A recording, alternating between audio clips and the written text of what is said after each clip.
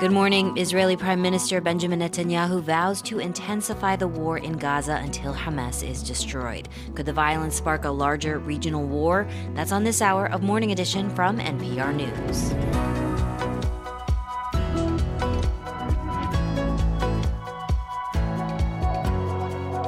President Biden appears open to compromising on immigration in exchange for aid for Ukraine. I'm Leila Fadel. And I'm Asma Khalid. But how could those compromises alienate the president's political base ahead of the 2024 election? It's been a full year since the James Webb Telescope has been fully examining the cosmos. What have scientists learned from the most powerful telescope ever made by humans? It's Tuesday, December 26th. Happy birthday to Game of Thrones actor Kit Harington, who turns 37 today.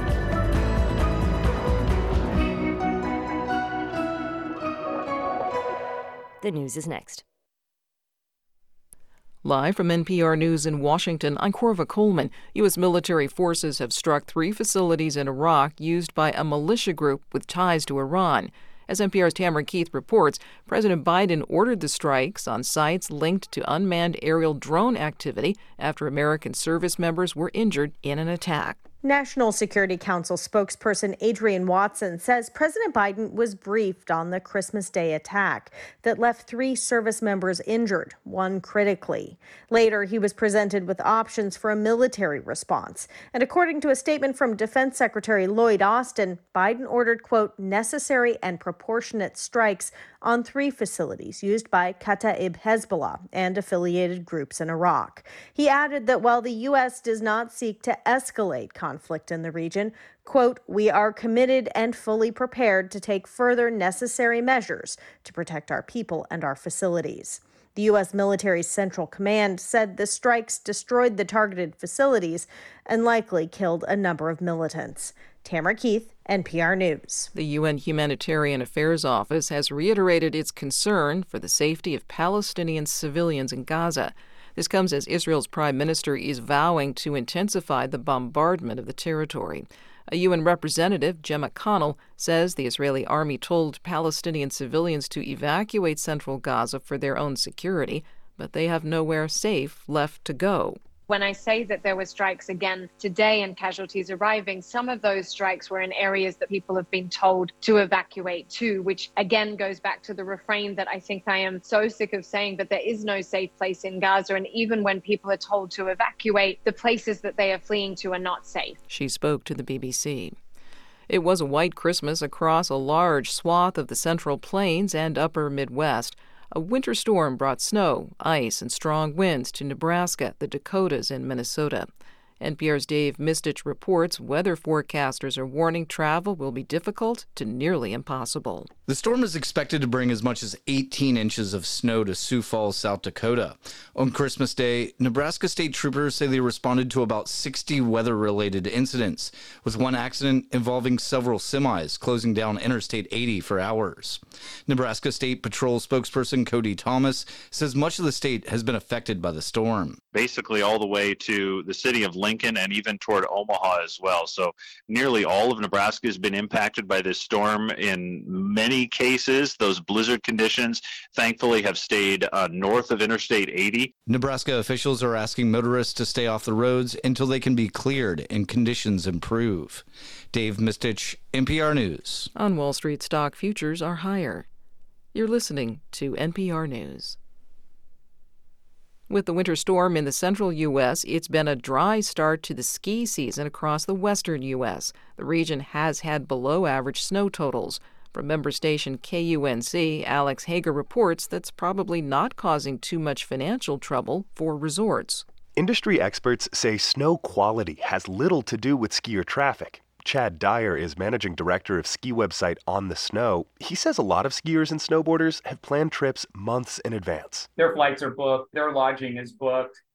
As long as the ski resort is open, it's got a product, by and large, they're going to visit. Dyer says a large number of skiers are using multi-resort season passes and have already purchased lift access for the year. On a recent earnings call, the mountain ownership group Vail Resorts said it expects 73% of all skier visits to come from season pass holders. For NPR News, I'm Alex Hager. Associates of jailed Russian opposition leader Alexei Navalny say they have located him. He had been out of contact for nearly 3 weeks from his prison in central Russia. The associates say Navalny has turned up in another Russian penal colony. This one is north of the Arctic Circle. Navalny has long opposed Russian President Vladimir Putin. The Russian government says he's an extremist. London police say over the weekend they arrested a second suspect in the alleged theft of an artwork by reclusive street artist Banksy. The suspect is a man in his 40s. The Banksy artwork is a regular stop sign with 3 model drones placed on top of it. Banksy's art has criticized war. This is NPR. I'm Sharon Brody. This is WBUR in Boston. The minimum wage in Massachusetts will hold steady at $15 an hour in the new year. However, as Sam Hudzik reports, there's an effort to change that for some farm workers in the state.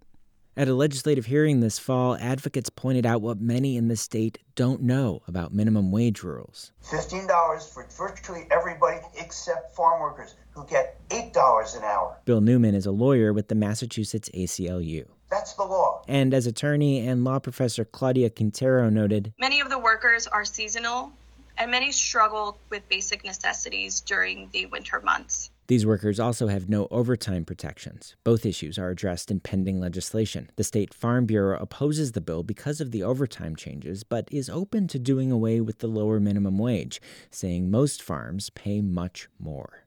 For the New England News Collaborative, I'm Sam Hudzik. Massachusetts requires that children under 8 years old sit in a federally approved car seat when in a car. However, state law does not outline what kinds of car seats they should be. State Senator Barry Feingold is pushing a bill to change that. He says the bodies of a toddler and a 7-year-old child are very different. The bill is simple. It specifies that an infants and toddlers on the age of 2 or weighing up to 30 pounds must use a rear-facing car seat. Feingold says young children are less likely to get seriously injured in a crash when they're in a rear-facing car seat. Norwood police say the woman shot by officers last week is expected to survive. Investigators say officers shot the woman last Friday after she pointed a gun at officers and herself. Police say they spoke with the woman for about 45 minutes before she charged at them, which is when they shot her. Her name has not been released. It's 7:07. We're funded by you, our listeners, and by Metro West Subaru, supporting local charities during the Share the Love event. Learn more at metrowestsubaru.com. And Road Scholar, creating educational travel adventures for adults around the world. Learn more at roadscholar.org/learning. The Celtics celebrated Christmas with a win in Los Angeles. They beat the Lakers 126-115 last night. The season's next game is Thursday night at home against the Pistons. A dense fog advisory is in effect until 10 this morning. Use caution out there. Mostly cloudy today, a high around 50. Cloudy and foggy overnight, the low near 40. Cloudy tomorrow, some rain in the afternoon. It will be in the lower 50s. It's 37 degrees in Boston. Thanks for listening to WBUR. We're funded by you, our listeners, and by the Alfred P. Sloan Foundation, supporting books, radio, podcasts, film, television, theater, and more to bridge science and the humanities. It's Morning Edition from NPR News. I'm Asma Khalid. And I'm Leila Fadel. Israeli Prime Minister Benjamin Netanyahu is digging in on his war against Hamas as Israeli strikes in central and in South Gaza intensified over the past few days. In a speech to the Knesset on Monday, he vowed to keep fighting until Israel achieves its stated goal of destroying Hamas. That, despite some public pressure from the Biden administration to protect civilians in Gaza. Here to discuss all of this is NPR Pentagon correspondent Tom Bowman. Good morning, Tom. Hey, Leila. Hi. So, Tom, let's start with Netanyahu. He says he'll continue and even go deeper with this war. What's the U.S. saying? Well, President Biden spoke with Netanyahu over the weekend and said only they had a long talk, and Biden said he did not ask for a ceasefire. The U.S. does want Israel to curtail bombing and go to a more precise ground operation. That's just not happening, at least not yet. And just a day ago, some 70 to 80 civilians were killed in airstrikes in Gaza, in the crowded neighborhood. And of course, Leila, as you know, the death toll is more than 20,000 now, with the majority women and children. I was talking with a retired senior U.S. officer with long experience in the Middle East about all this, and he told me Israel will listen to the U.S. and then do things its own way. Just staggering numbers there. What else do we know about what's happening on the ground for Palestinians who are trying to find safety? Well, a lot are displaced. Human Rights Watch says 85% of Gazans now are displaced, nearly half kind of near the border with Egypt. A senior administration official told reporters a month ago the U.S. did not want to see large numbers of Palestinians who were in northern Gaza, remember, forced south by Israeli forces, displaced once again. But that is happening to many thousands of Palestinians. Now, the Israelis are providing maps and information about safer places to go, but Layla, it's online, and with communications blackout, it's kind of difficult to make that happen. Now, the U.S. wants Israel to curtail bombing and go to a more precise ground operation. That's just not happening, at least not yet. And of course, the death toll, again, as we said, it's more than 20,000. Yeah, all this as the UN put a report out saying 500,000 people are starving in Gaza and the risk of famine is growing every day. But what about the concern about a larger regional war? The White House said last night that it conducted airstrikes on militants in Iraq. Help us understand the bigger context here. Well, the White House says 3 U.S. military personnel were wounded, one critically, in an attack by Kata'ib Hezbollah, an Iranian-backed group in Iraq. The U.S. responded with airstrikes.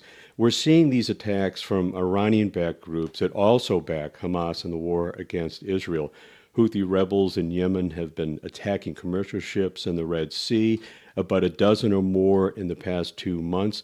The U.S. has responded by creating a naval coalition to protect commercial ships in the Red Sea. It's a wait-and-see attitude by the shipping companies. Some are going around Africa as a way to reach Europe, but again, this coalition of naval ships has just begun. Right now, as we're talking about the possibility of a regional war, the fighting continues in Gaza. What do we know about any diplomatic efforts to try to stop it? Well, Egypt has proposed a plan to bring an end to the war by installing a new governing body in Gaza to replace Hamas. Reuters news agency is reporting Hamas has rejected the deal.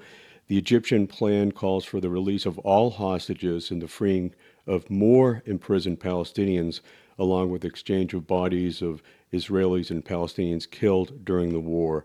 And now Qatar brokered the first ceasefire, as you might remember, with Hamas's political office in Doha. It's likely to be involved in any future deals, but we just don't know at this point. NPR's Pentagon correspondent Tom Bowman. Thanks, Tom. You're welcome. Democrats face an uphill battle in next year's elections to maintain their narrow majority in the U.S. Senate. The races test the polarization in red states and the extent to which the issue of abortion rights resonates with voters. NPR political correspondent Susan Davis has this preview. In order to win re-election, Montana Democrat Jon Tester needs to defy recent history. Montanans pride themselves in splitting tickets, but you have to give them a reason to do that. Americans are finding fewer reasons to do just that.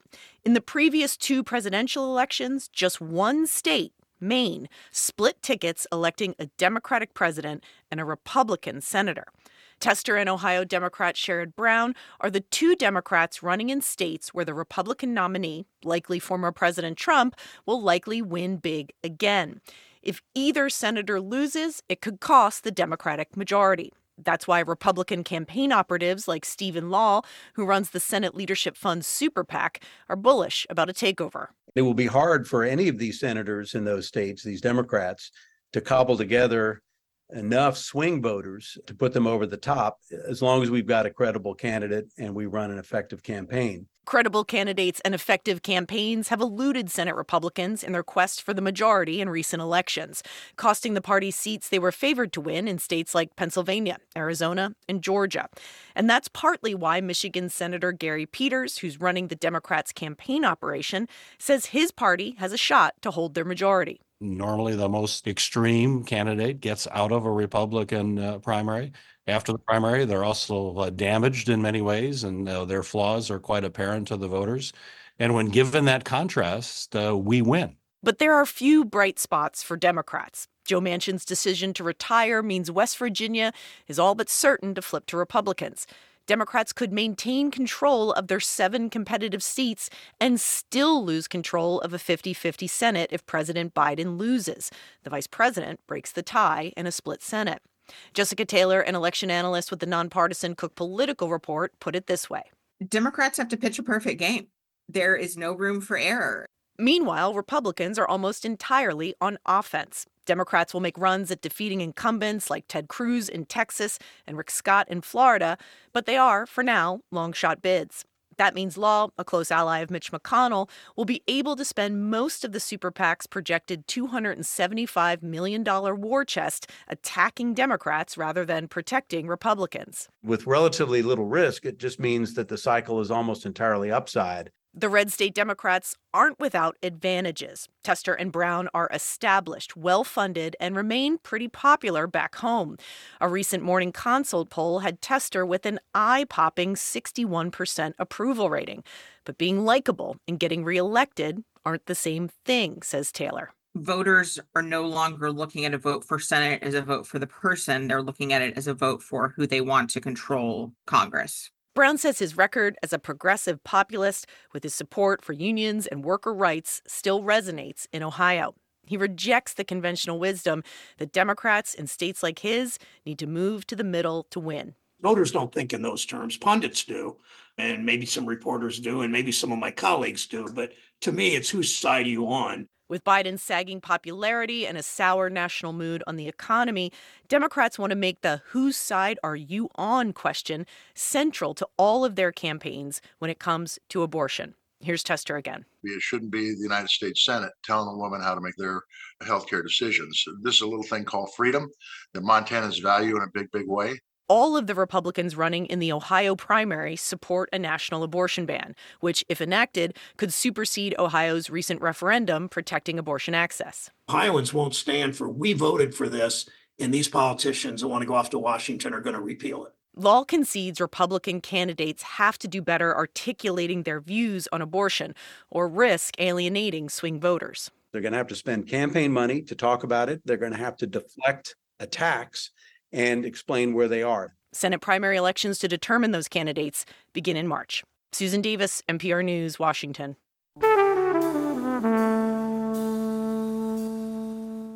There's a traditional Christmas dish in Venezuela called hallacas, similar to tamales.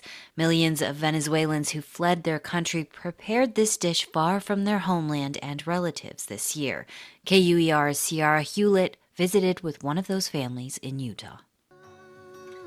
Yesenia Castejon and her family have played this song every Christmas since they left Venezuela 6 years ago. It's about being away from family during the holiday. Yesenia's relatives are spread across the world, but they still make hallacas together over their phones. We talk while doing it. Even from a distance, we see each other on the little screen, and like that, we feel a little closer. 17-year-old Valeria cuts vegetables for the filling and tells me that she doesn't know if she'll ever return to Venezuela. She says the future is very uncertain for migrants. Dad, Anaximenes Chirinos, says they left Venezuela because it's really unsafe and unstable. You don't know if you should be more worried about common crime or be more afraid of law enforcement or of the state. Cooking hallacas is reminding Yesenia of her mother back home. I try to imitate my mom's hallaca, but it never turns out the same. She mixes corn flour and water by hand to make the dough, or masa, then spreads it onto a banana leaf. We spread the dough out nice and flat. Then they add the filling on top before wrapping it up. 8-year-old Leticia has cut heart shapes out of banana leaf scraps and wants them to go inside each hallaca. ¡Ay, qué bonita! Sí, ahora es una nueva tradición. She says putting hearts on the hallacas is now a new tradition. Back in Venezuela, they would make 150 hallacas. But tonight, they only made about 25. Yesenia says eating the hallaca transports her back to her homeland. Definitivamente es eso.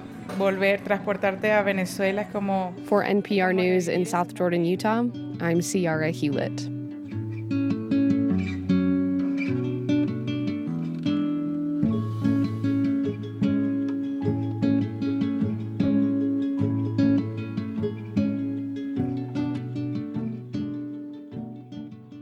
This is NPR News. Thanks for starting your day with 90.9 WBUR. Coming up in 15 minutes on Morning Edition, President Biden says he's willing to compromise on border security as he tries to secure a Ukraine funding deal. You'll hear about what that could mean for the 2024 election. It's 7:20.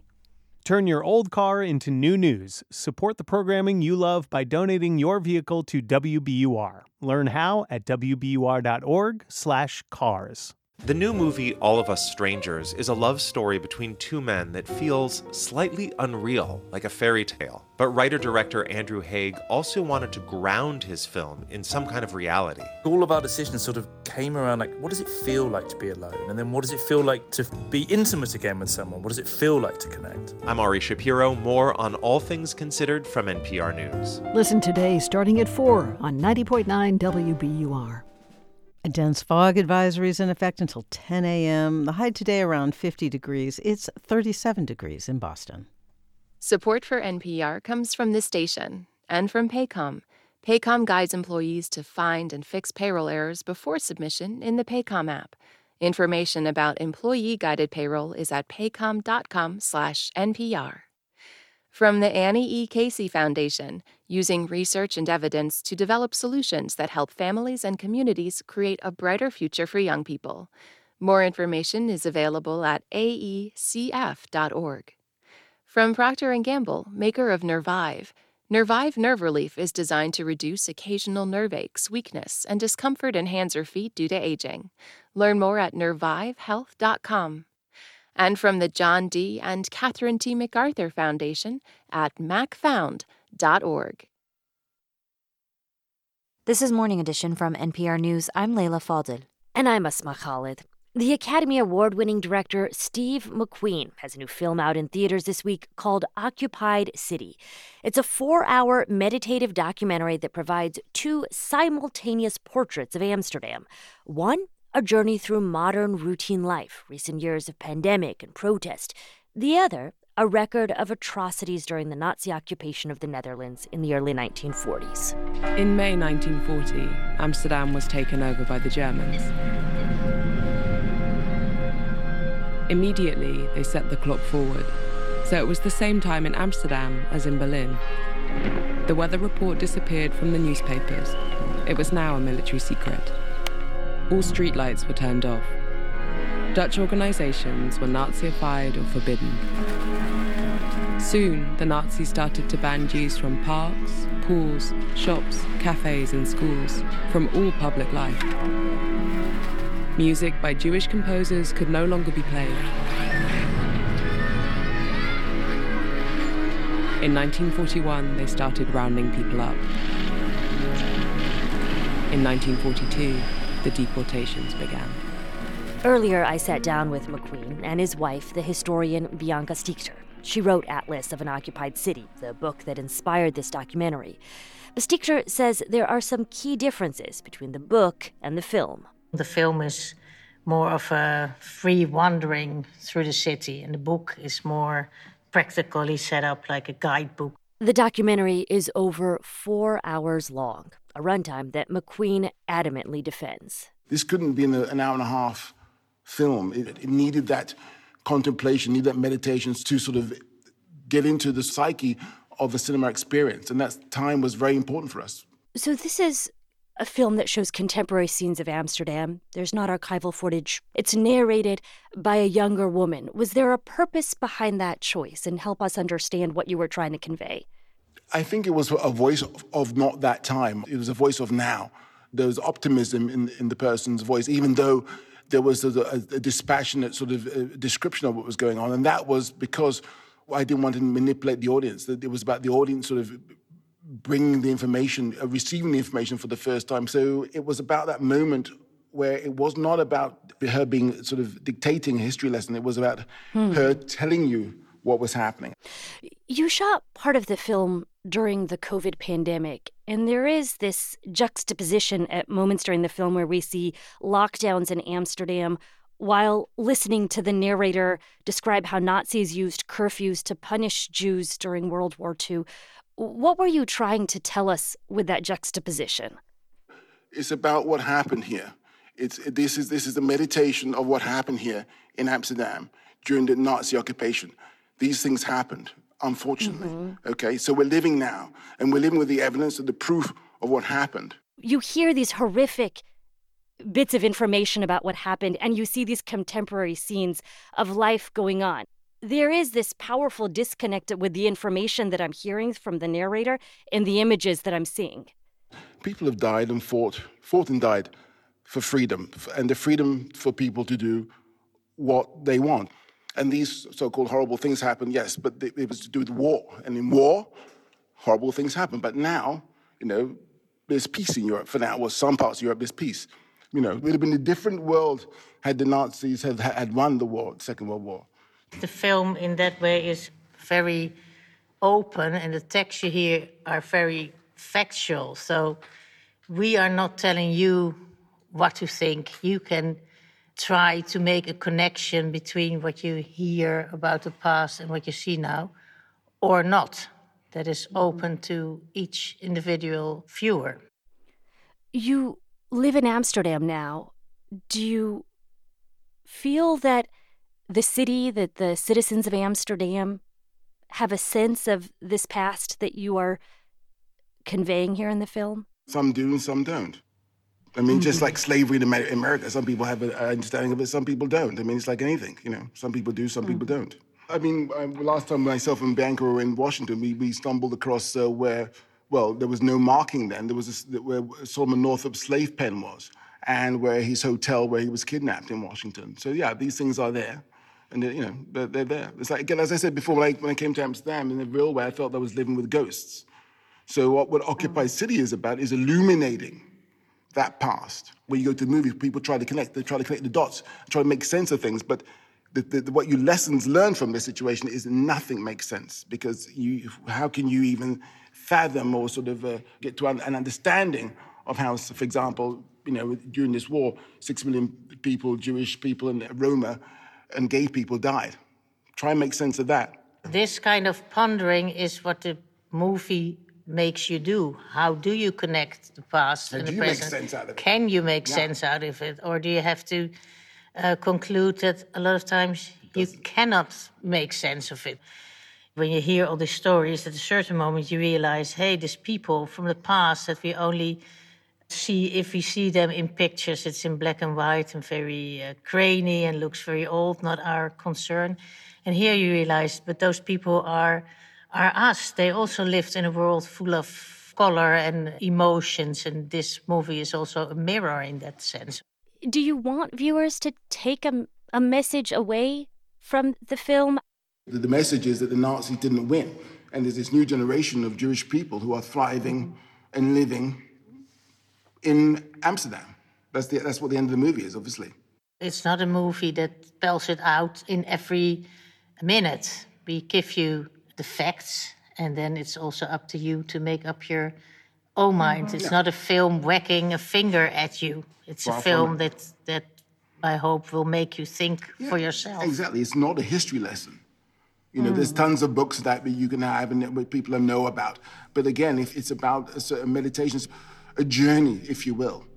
And it's one of those situations where the responsibility is on you. As a viewer, it's a different way of looking at a narrative. It has to be, because otherwise you're just doing the same thing all over again.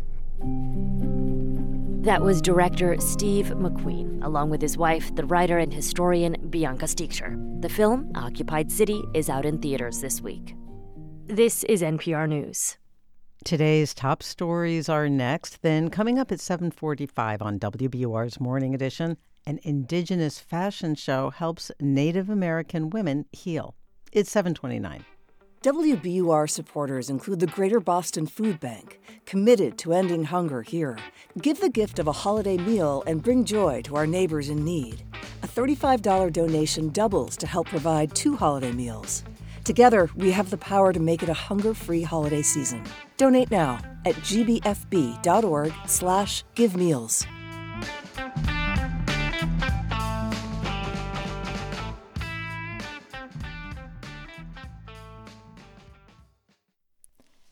Live from NPR News in Washington, I'm Windsor Johnston.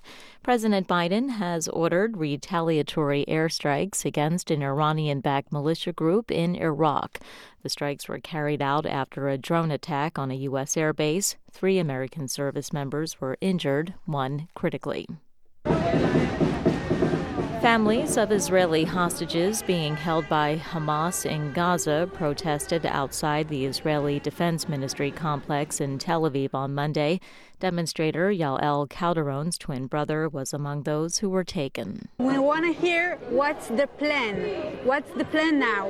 When Hamas says no to the deal, we want to know what's next. Israel says more than 100 people remain unaccounted for after they were abducted by Hamas during the attack on southern Israel more than 2 months ago. The foreign minister of India is in the Russian capital for a 5-day visit. NPR's Dia Hadid is closely monitoring the talks from Mumbai. India's foreign minister, who's known as S. Jaishankar, is likely going to talk about trade. India has been a huge customer of Russian oil since the invasion of Ukraine, and it's getting that oil cheaper because Western sanctions have kept other buyers away.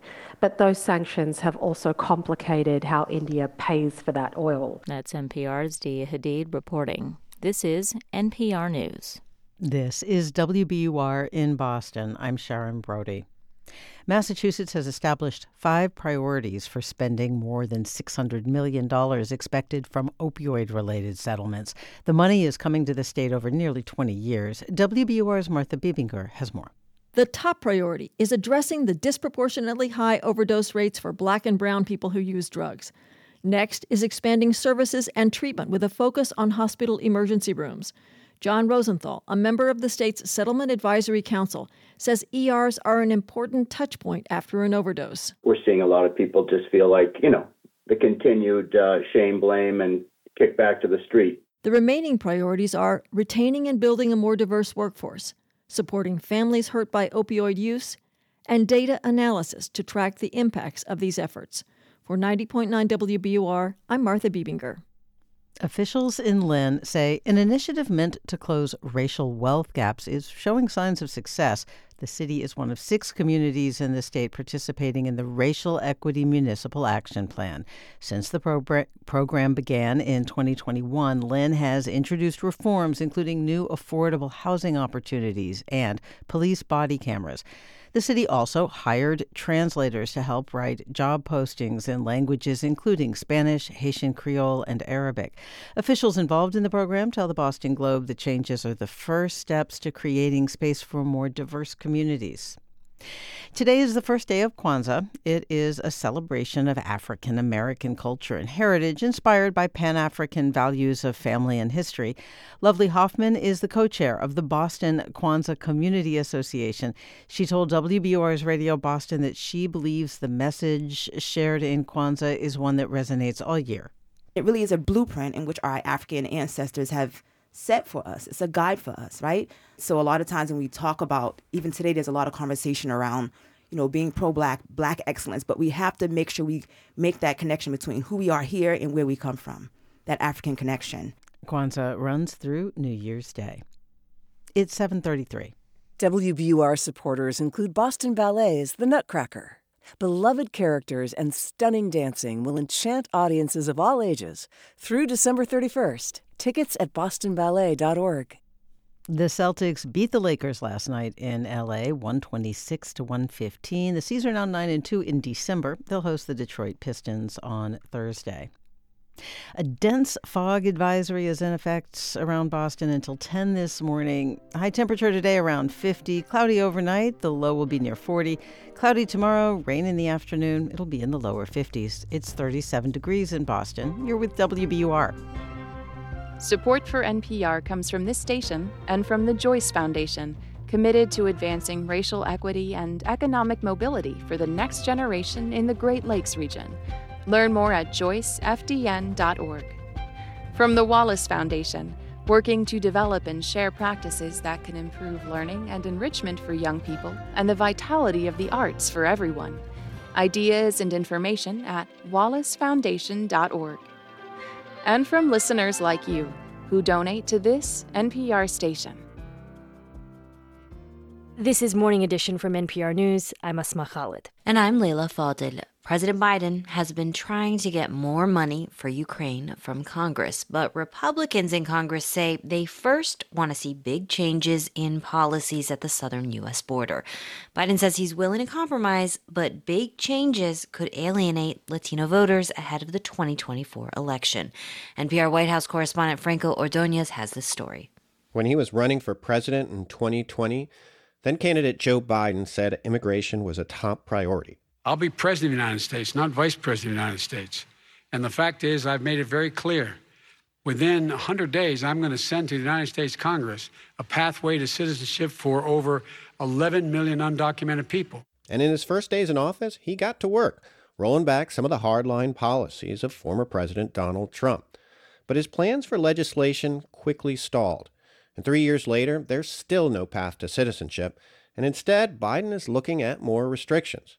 Democratic Latino leaders are worried. We are urging the Biden administration to say no. That's Nanette Barragon, chair of the Congressional Hispanic Caucus. We are saying that we're going to put basically an end to asylum. We cannot allow that to happen. Andrea Flores is a former Biden official at the National Security Council. She's disappointed at what she sees as a drastic shift in what Biden appears to be willing to accept. I never thought that President Biden would oversee the end to the promise of immigration reform in the Democratic Party. Flores now works with the immigration advocacy group Forward.us. She warns there could be a political price for the shift. He's not moving to the center. He's moving to a set of policies that, once again, are just, they're so extreme, and then now they're being sold to the public as though they're not. The White House says they're in touch with Democratic leaders about their concerns. But they're also facing pressure from other Democrats to do something about the record number of migrants arriving at the border. Last week, the Arizona governor, Katie Hobbs, a Democrat, sent National Guard troops to the border to help. The surge is straining resources in cities as far away as Chicago and New York, where Democratic Mayor Eric Adams is pressing Biden to do more. That coalition is getting louder, more organized, and they're clearly saying the same things, that this is a national problem that should not fall on the backs of local cities. Arizona Democratic Senator Mark Kelly backs the push for stronger border measures. He says communities are running out of resources to help migrants find safe places to sleep. And that means they'll be released in the streets. And if you think this crisis is bad today, if that starts to happen, this is going to be much worse. According to a new poll by the Democratic strategy group Blueprint, a majority of Americans support stronger action on the border. Evan Roth-Smith, the head pollster of the group, says the findings point to a potential winning strategy for Biden. And to some extent, every politician has to test, at times, their most loyal voters in order to try and win over the swing voters who determine close elections. He says Biden needs to thread the needle of doing right by the voters who are his base, while also appealing to independent voters who are up for grabs in critical states. I would much rather Joe Biden win the election in the fall with a handful of compromises behind him and lose the election to Donald Trump, who is going to be on the other side of just about every issue that anyone in the Democratic base cares about. And he says Joe Biden would not be the first president to compromise on a sensitive issue to improve his election odds. Franco Ordonez, NPR News. It was 2 years ago on Christmas Day when NASA launched the James Webb Space Telescope, the most powerful space telescope ever.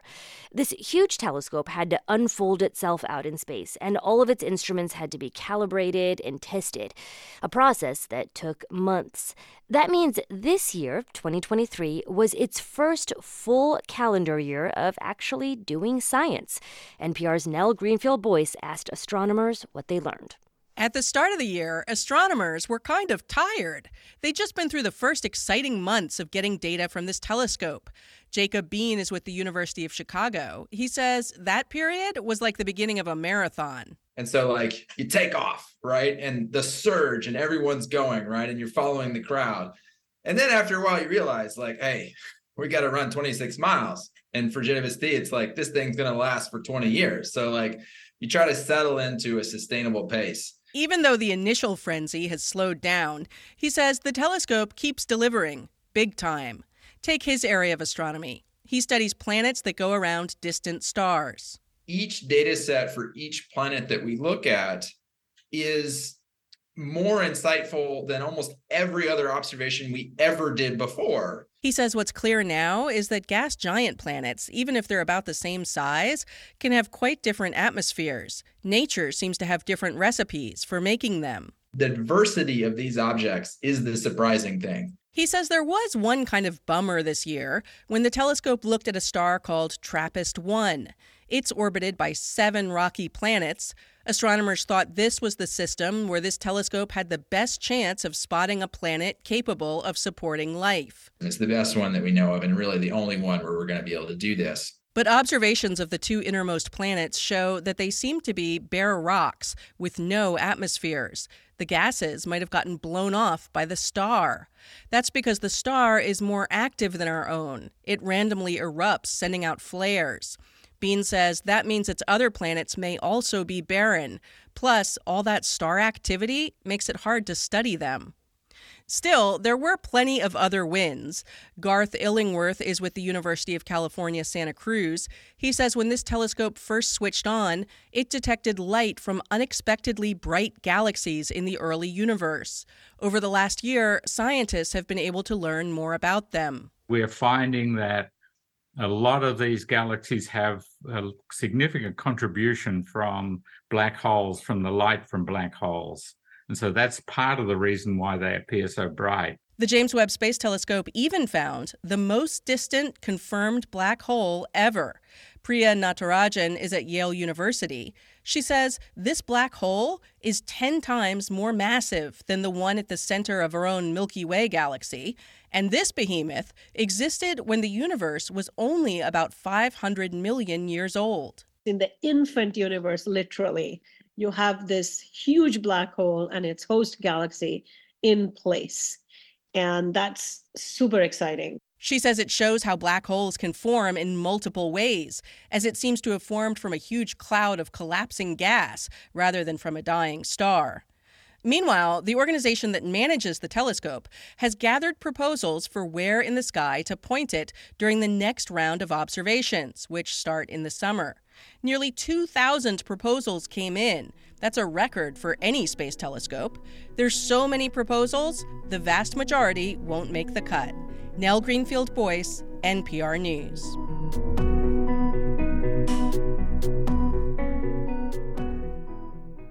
This is NPR News.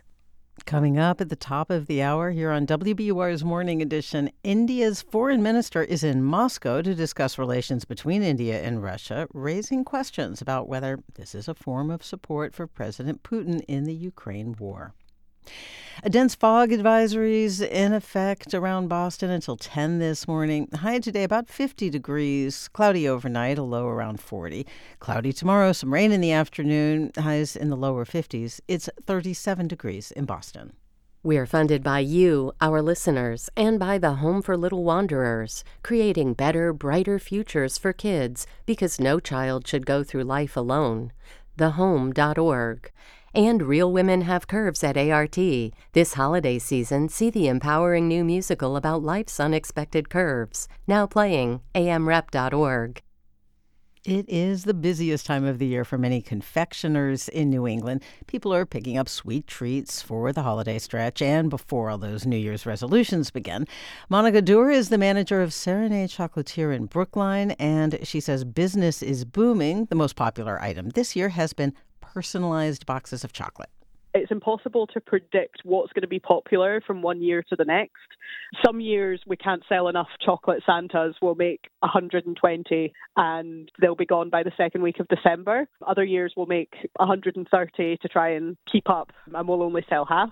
She says the shop will roll right into production for Valentine's Day now that Christmas is over. She says they stay busy through Easter. Freddie Farkle's Fabrics in Watertown has closed after nearly a century in business. The fabric store says it lost its lease at its textile warehouse. According to a social media post, the owners eventually plan to reopen as part of a new partnership with Newton-based RT Fabrics and Home. It's 7:44.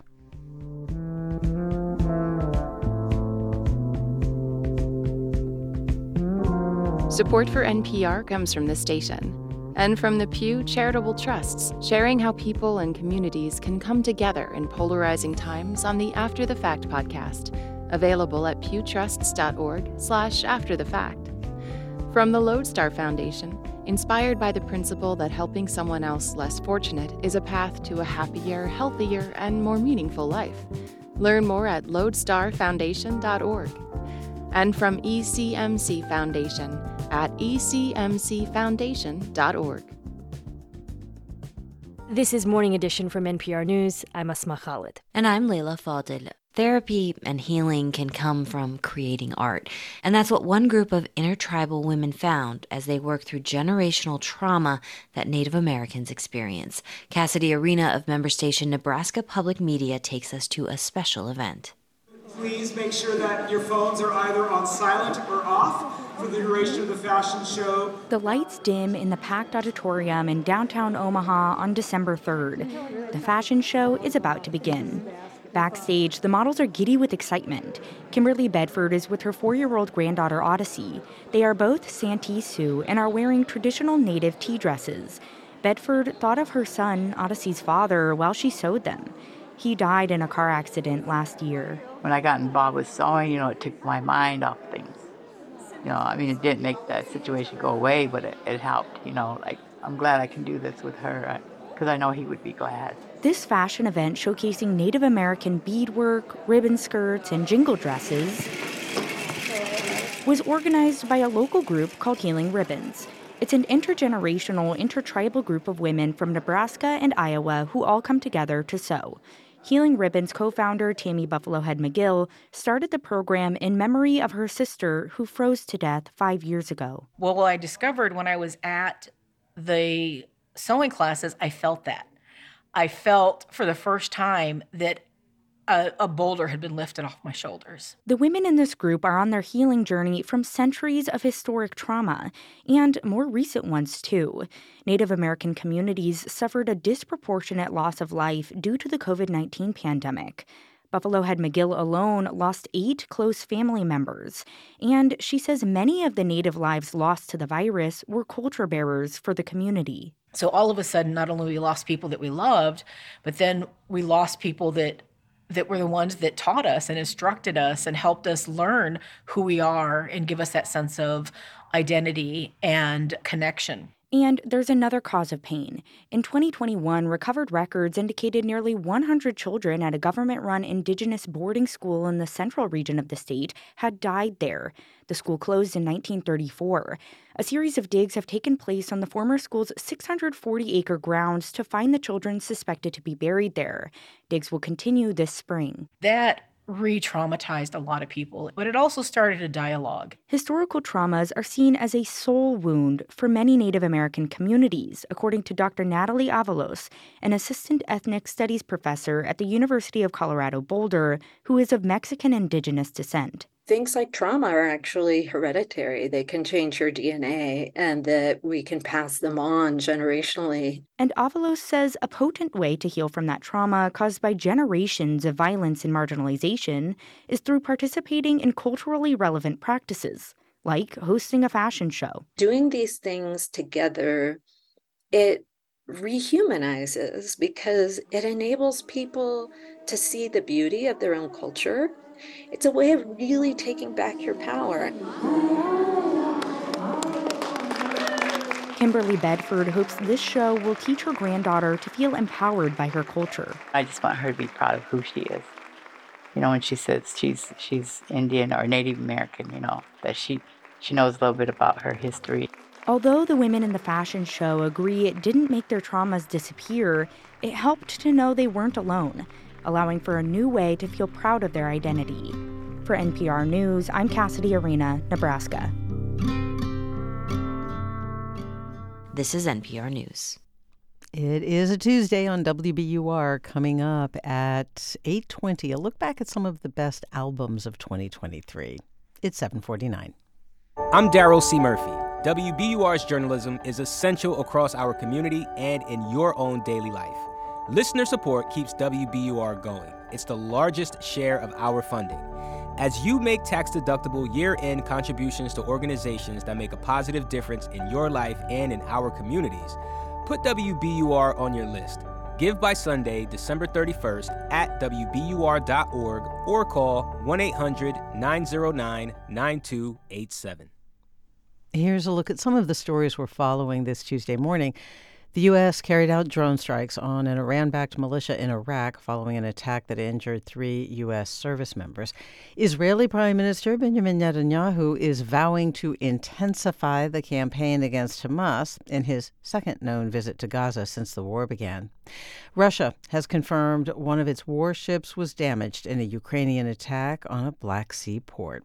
Stay up to date on the news all day here on 90.9 WBUR and on the WBUR app. We're funded by you, our listeners, and by Circle Furniture. You can shop their organic, sustainable, curated furniture collections during their end-of-year event, happening now. More at circlefurniture.com. A dense fog advisory is in effect around Boston until 10 a.m. High temperature today about 50 degrees. Overnight, cloudy skies, the low near 40. Cloudy tomorrow, some rain in the afternoon. It'll be in the lower 50s tomorrow. It's 37 degrees in Boston.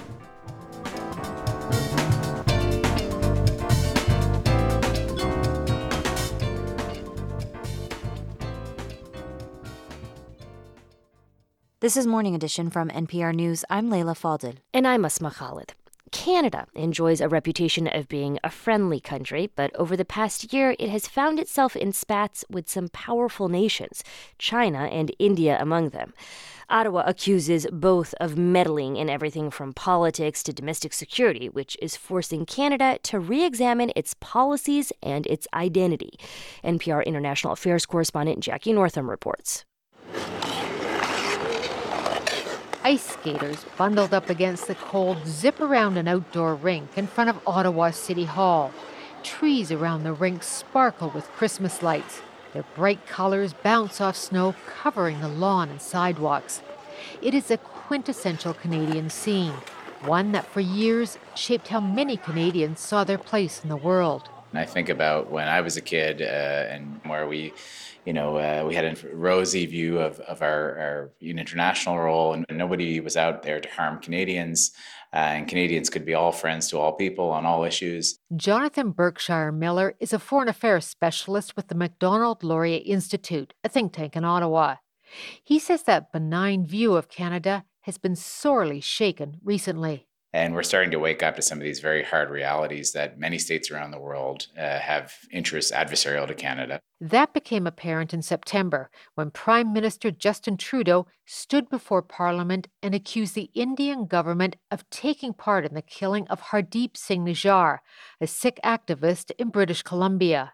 Any involvement of a foreign government in the killing of a Canadian citizen on Canadian soil is an unacceptable violation of our sovereignty. The news of an extrajudicial killing stunned many Canadians.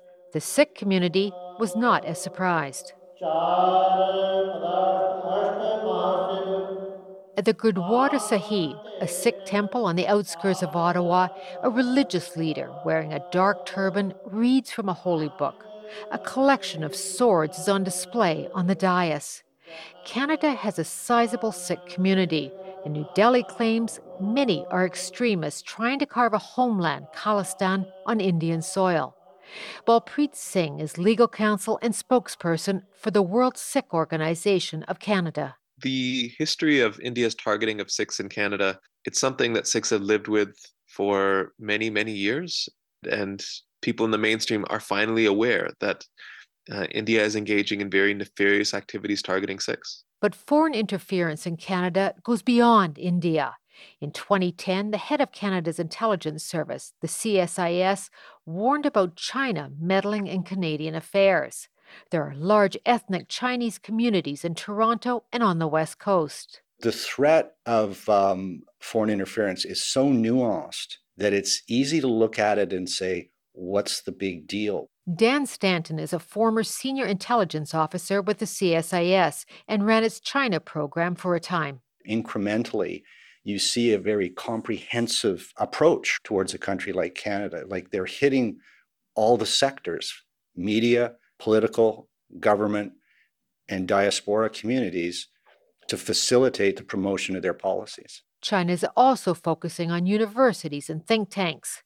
Colin Robertson is a former diplomat and fellow at the Canadian Global Affairs Institute, a think tank in Ottawa. He says for years, Canada was complacent about the threats facing it because of its geographic position. There was some sense that we were simply sleeping through this because we've got the protection of the American security umbrella and we've got 3 oceans, and we don't really have to worry about this kind of thing. This is a view echoed by Senator Peter Beam, chairman of the Foreign Affairs Committee. If a large power wants to make an example of a middle power, we are almost a sitting duck as the 11th or 12th largest economy in the world. And we would also be seen as a bit of a surrogate for the U.S. if a country wants to send a message to the U.S., blame Canada. But I think that was on South Park at one point, too. There have been a number of other incidents that have shaken Canada from a security stupor. In 2018, China arrested 2 Canadian citizens. It was broadly seen as retaliation for Canada detaining a senior executive of the Chinese telecommunications company Huawei at the behest of the Trump administration. The relationship soured further after leaked intelligence reports showed China was trying to pressure members of parliament and skew political campaigns. When I went door knocking, people opening the door and they heard my name and they just basically shut in my face, just within a very short 22 months period. Kenny Chiu was elected to Parliament in 2019 and was widely expected to be re-elected in 2021. But he started calling for a registry for foreign agents as a way to curb outside interference. Speaking from his home near Richmond, BC, he says he criticized a Chinese crackdown in Hong Kong. Shortly after, his political fortunes changed.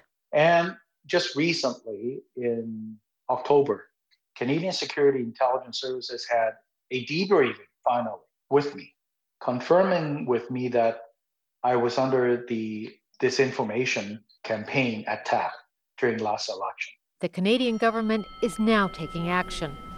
Silence, please, for Greg! Canada's Parliament has launched an inquiry into foreign interference in national elections in 2019 and 2021. Now please announce the Speaker. Stephanie Carvin, a former CSIS intelligence officer now at Carleton University, says Canada has underfunded its national security. She says it's hoped the inquiry will lead to more robust, enforceable national security policies. The fact is that our laws are very much out of date. The national security tends to be neglected by politicians who would rather provide things like dental plans, like daycare. But Jonathan Berkshire Miller with the Macdonald Laurier Institute says there's only so much Canada can do compared to, say, the U.S. The United States still has that heft where it can push back on certain issues. I think increasingly Canada is seen as a very, very soft and easy target, even though we have strong affiliations and alliances with the United States. And that could be tested more in the future as economic and geopolitical power shifts more towards countries like India and China. Jackie Northam, NPR News, Ottawa.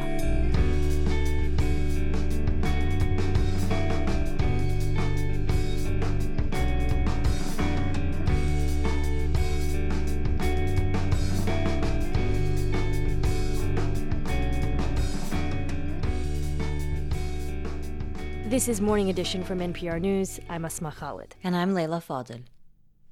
This is 90.9 WBUR. A dense fog advisory is in effect until 10 this morning. High temperature today around 50 degrees in Boston. Cloudy overnight, a low dropping to about 40 degrees. And cloudy tomorrow with rain in the afternoon in the lower 50s tomorrow. It's 37 degrees in Boston coming up on 8 o'clock.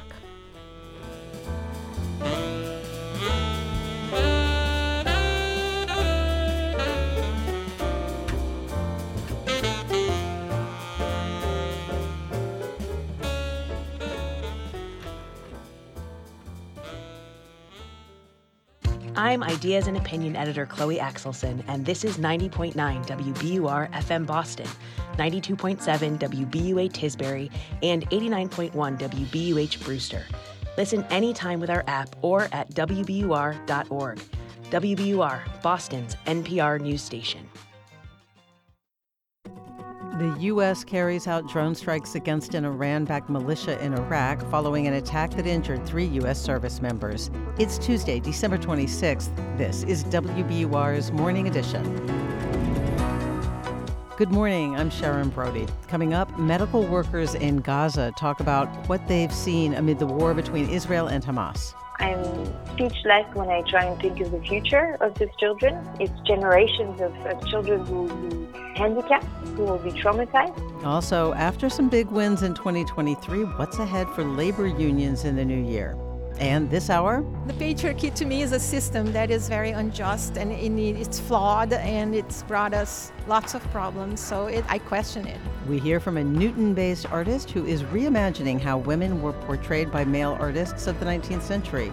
A foggy start today. It'll get up to about 50 degrees. It's 8:01. Now the news. Live from NPR News in Washington, I'm Corva Coleman. President Biden ordered U.S. airstrikes against 3 facilities in Iraq. The facilities are used by a militia group that has ties to Iran. This follows drone strikes against U.S. sites in Iraq that left 3 U.S. service members wounded, one of them critically. The Pentagon Central Command says the U.S. strike destroyed the targeted facilities and likely killed a number of militants. Israeli Prime Minister Benjamin Netanyahu is listing his prerequisites for peace between Israel and Palestinians in Gaza. NPR's Jason DeRose reports from Tel Aviv. The Israeli leader published his list in the Wall Street Journal. Netanyahu says for there to be peace, 3 things need to happen. First, Israel's military needs to destroy Hamas. Second, Gaza needs to be demilitarized as a whole. And third, Palestinian society needs to be, in his words, de-radicalized. Netanyahu says in his op-ed piece that since Hamas has vowed to repeat attacks like the one on October 7th that left 1,200 dead, its military capabilities need to be dismantled and its political rule over Gaza must end. He likens the possibility of what he calls a de-radicalized Palestinian society to that of Germany and Japan after World War II, noting that those countries are now allies of the U.S. and promote stability in Europe and Asia. Jason DeRose, NPR News, Tel Aviv. Hundreds of pro-Palestinian demonstrators turned out in New York City on Christmas Day. Harrison Malkin reports the protesters rallied at Rockefeller Center and in Union Square. Signs read "No joy in genocide" and "Israel is slaughtering Palestinians." A nativity scene was front and center in the rally, and at least one protester held a watermelon, a symbol of Palestinian solidarity and resistance. The protest comes after Christmas was called off in the Israeli-occupied West Bank city of Bethlehem, the birthplace of Jesus, because of the devastating war where the Israeli military has killed over 20,000 Palestinians. For NPR News, I'm Harrison Malkin. The National Weather Service says the winter storm pounding the upper Central Plains is going to get worse today. About a foot of snow could fall from eastern Colorado to South Dakota. David Roth is a forecaster with the Weather Prediction Center. He says people need to stay off the roads for safety. For the ones trying to travel, they just shouldn't. Maybe evaluate as you go through the day. The winds should be very slowly coming down today. So maybe tonight they'll be able to get out. But yeah, it doesn't look very good for this morning into this afternoon. The National Weather Service has posted blizzard warnings for several states, from Nebraska to South Dakota. Ice storm warnings are up for North and South Dakota, too. You're listening to NPR News. The FBI is assisting in the investigation of several violent threats made against some Colorado State Supreme Court justices. The threats came after the Colorado High Court disqualified former President Donald Trump from the state's presidential primary ballot. The Colorado court said Trump's actions around January 6th amounted to insurrection. Beatlemania was ignited 60 years ago this week with the release of the song, I Want to Hold Your Hand. From member station WKSU, Kabir Bhatia has more.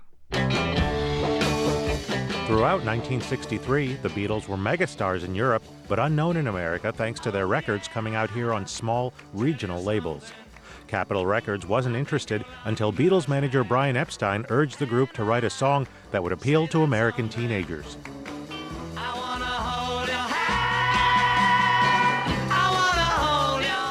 Epstein and Beatles producer George Martin have both been inducted into the Rock and Roll Hall of Fame. The band members have each been inducted twice, once as a group and also individually for their solo work. Their long-running Get Back to Let It Be exhibit at the museum closes this month. For NPR News, I'm Kabir Bhatia in Cleveland. The Associated Press is reporting a Japanese court is ordering a utility to pay damages to victims of the wrecked Fukushima nuclear power plant. The report says the Japanese court removed responsibility for the damage from the Japanese government. I'm Corva Coleman, NPR News, from Washington. From WBUR in Boston, I'm Sharon Brody. The UMass Chan Medical School is embarking on a $21 million nationwide effort to train healthcare providers to treat mental health conditions during and after pregnancy. WBUR's Priyanka Dayal McCluskey reports. Mental health disorders such as depression and anxiety are common among people who are pregnant or recently gave birth, but OBGYN offices often lack the resources to treat these conditions, says Dr. Nancy Byatt, a psychiatrist at UMass Chan. Obstetric providers are trained to provide obstetric care, which historically has not included mental health care. So our goal in this study is to provide them with the resources they need so they can meet that standard of care. Byatt's study will track thousands of patients and test two approaches to treating mental health disorders. One group of participants will get treatment at a doctor's office, while the other also will receive peer support. For 90.9 WBUR, I'm Priyanka Dayal McCluskey. Town leaders in Yarmouth hope to finalize a new town seal early in the new year. The one that's been in place since 1895 depicts a Native American person. Town leaders tell the Cape Cod Times the person is wearing clothing that does not match what the actual Wampanoag people wore. A new seal being proposed features a lighthouse, a pine tree, and a schooner, and no people. It could be up for a town meeting vote this spring. A simple practice could help save patients' lives in the hospital. A new study links toothbrushing with fewer infections and a lower chance of death for patients on ventilators. WBUR's Gabriela Emanuel reports that in this study, patients were randomly assigned to either have their teeth brushed or not. The data show toothbrushing reduces the patient's risk of pneumonia by about a third. It also shaves nearly 2 days off the patient's stay in the intensive care unit. Plus, it reduces their mortality rate by almost 20%. I said, whoa, that's a lot. Michael Klompus is an infectious disease physician at Brigham and Women's Hospital. His findings were published in JAMA Internal Medicine. Here's something that's simple, that's cheap, and is so effective. It's pretty amazing. His guess is that toothbrushing reduces the number of microbes in your mouth that get into your lungs. He says more research is needed on toothbrushing outside of the intensive care unit and in patients not on a ventilator. For 90.9 WBUR, I'm Gabriela Emanuel. It's 8:08. We're funded by you, our listeners, and by the Pew Charitable Trusts, sharing how people and communities can come together in polarizing times on the After the Fact podcast, available at pewtrusts.org/afterthefact. The Celtics topped the Lakers 126-115 last night in Los Angeles. Next up for the C's Thursday in Boston against the Pistons. A dense fog advisory is in effect until 10 this morning. Today's high reaching about 50 degrees. Cloudy overnight, low around 40, and cloudy tomorrow. Some rain in the afternoon tomorrow with highs in the lower 50s. It is 36 degrees in Boston. Thanks for listening to WBUR. It's Morning Edition from NPR News. I'm Asma Khalid. And I'm Leila Fadel. India's foreign minister is in Moscow for a 5-day visit that began yesterday. These two countries, Russia and India, have a friendly relationship that goes back decades and has only grown closer since Russia's invasion of Ukraine. But India, of course, is also close to the United States. So how does it square this circle? To talk about this, we've got NPR's Dia Hadid from her base in Mumbai. Hi, Dia. Hi, Leila. So India's top diplomat is in Moscow. What's he doing there? So India's foreign minister, who's known as S. Jaishankar, is likely going to talk about trade. India has been a huge customer of Russian oil since the invasion of Ukraine, and it's getting that oil cheaper because Western sanctions have kept other buyers away. But those sanctions have also complicated how India pays for that oil. Russia is also India's top arms supplier, and it has been for decades. The war in Ukraine may have complicated that, so that could be on the agenda as well. Now, India has been getting closer to the U.S. and its allies in Asia as it tries to counter China's influence in the region, but it's not on the same page when it comes to Ukraine, right? Right, it's not on the same page at all. And it's important to note that India has not condemned Russia's invasion of Ukraine despite significant pressure to do so. And there's two reasons why. The first, as you mentioned, India has an old friendly relationship with Russia. You might ask, how old? Consider then the tweet by the Foreign Minister S. Jaishankar yesterday. He wrote how it started and how it's going. And he posted a picture of a visiting card to the Red Square from 1962 when he went there with his father, alongside a picture of himself yesterday at the same place. So that's one reason. The other is that India prides itself on its independent foreign policy, what it calls strategic autonomy. So Rajeshwari Pillai Rajagopalan is a political scientist at the Observer Research Foundation in New Delhi. And she says the Indian foreign minister going to Russia is a way of signaling that autonomy, even as India moves closer to Western allies on issues surrounding China. Even as India has gotten closer to the United States, Japan, Australia, to sort of balance China, India still does not want to be seen as going completely into one camp or the other. Okay, so I guess that the U.S. also wants to have India on side when it comes to China, so will it even criticize this visit? That's what analysts say, but there's also some understanding that India's position is also difficult because it has its own tensions with Beijing. And that's part of the reason why it's drawing closer to the US and its allies. But it might need Russia's support as well if those tensions escalated. Michael Kugelman is the South Asia director of the Wilson Center. India has not condemned the Russian invasion, but that doesn't mean that it supports the war. It doesn't support the war at all. The war makes Russia more dependent on China, and India doesn't want that because China is India's strategic competitor. So India needs the US. It also needs Russia, both to counter what it sees as this threat from China. NPR's Dia Hadid in Mumbai. Thank you so much for your time. You're welcome, Leila. There seems to be no end in sight to Israel's war in Gaza.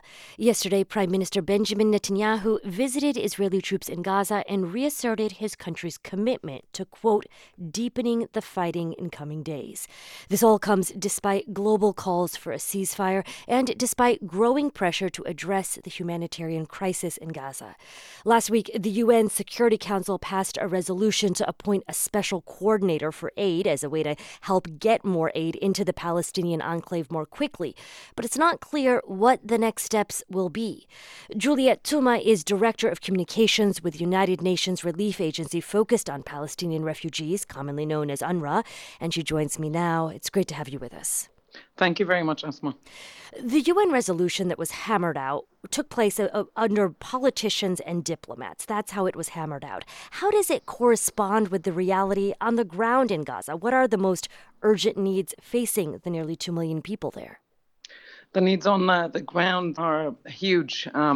People lost everything and they need everything. And now with a rainy season, it's everything from warm clothes to blankets.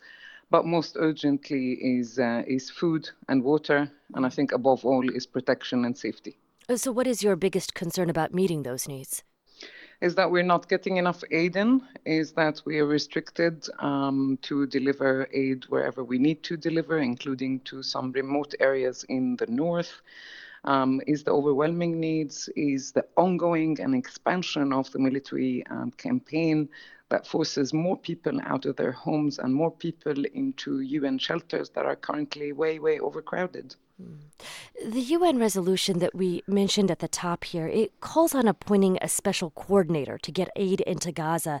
What conversations have you all had about this, and is it, Juliet, a realistic mandate under the current conditions in Gaza? Look, what really needs to happen in Gaza is more assistance, more humanitarian relief to come in, and also at the same time a humanitarian ceasefire. It is time for that. There's no question about that. What we're asking for is very straightforward. What's been the major bottleneck in getting that aid? You said additional aid needs to get in, but it's not been able to get in. Very, very little amount of aid has been allowed in. There's a cumbersome inspection process. There was a total hermetic siege for 2 weeks where nothing came in, and those supplies have never been replenished. We have been getting in very little in comparison to the 500 trucks of commercial aid and humanitarian supplies. In none of the days since the war began have we come to that amount of trucks. None. What came in is only 10% of what needs to come. I want to ask you a bit of a personal question. The Secretary General of the UN has said that in all of the history of the United Nations, the organization has never witnessed the death of its staff in such large numbers as it has these last couple of months in Gaza. You all, with UNRWA, have lost so many people. How are you and your colleagues mentally just going on in the face of these losses? Yeah, we lost more than 140 colleagues at UNRWA. They were all killed during the war, and the agency will never be the same without them. And yes, this is the highest number of aid workers killed since the establishment of the United Nations. Juliet Touma is Director of Communications with UNRWA, the United Nations relief agency focused on Palestinian refugees. Thank you so much. Thank you. For more stories and analysis on the Gaza conflict, visit npr.org/MideastUpdates.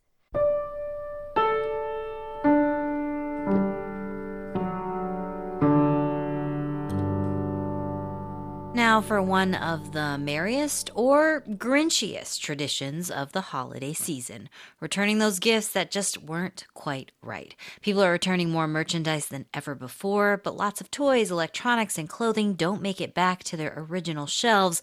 Many end up at bargain bin stores, where resellers comb through in search of items to flip for profit.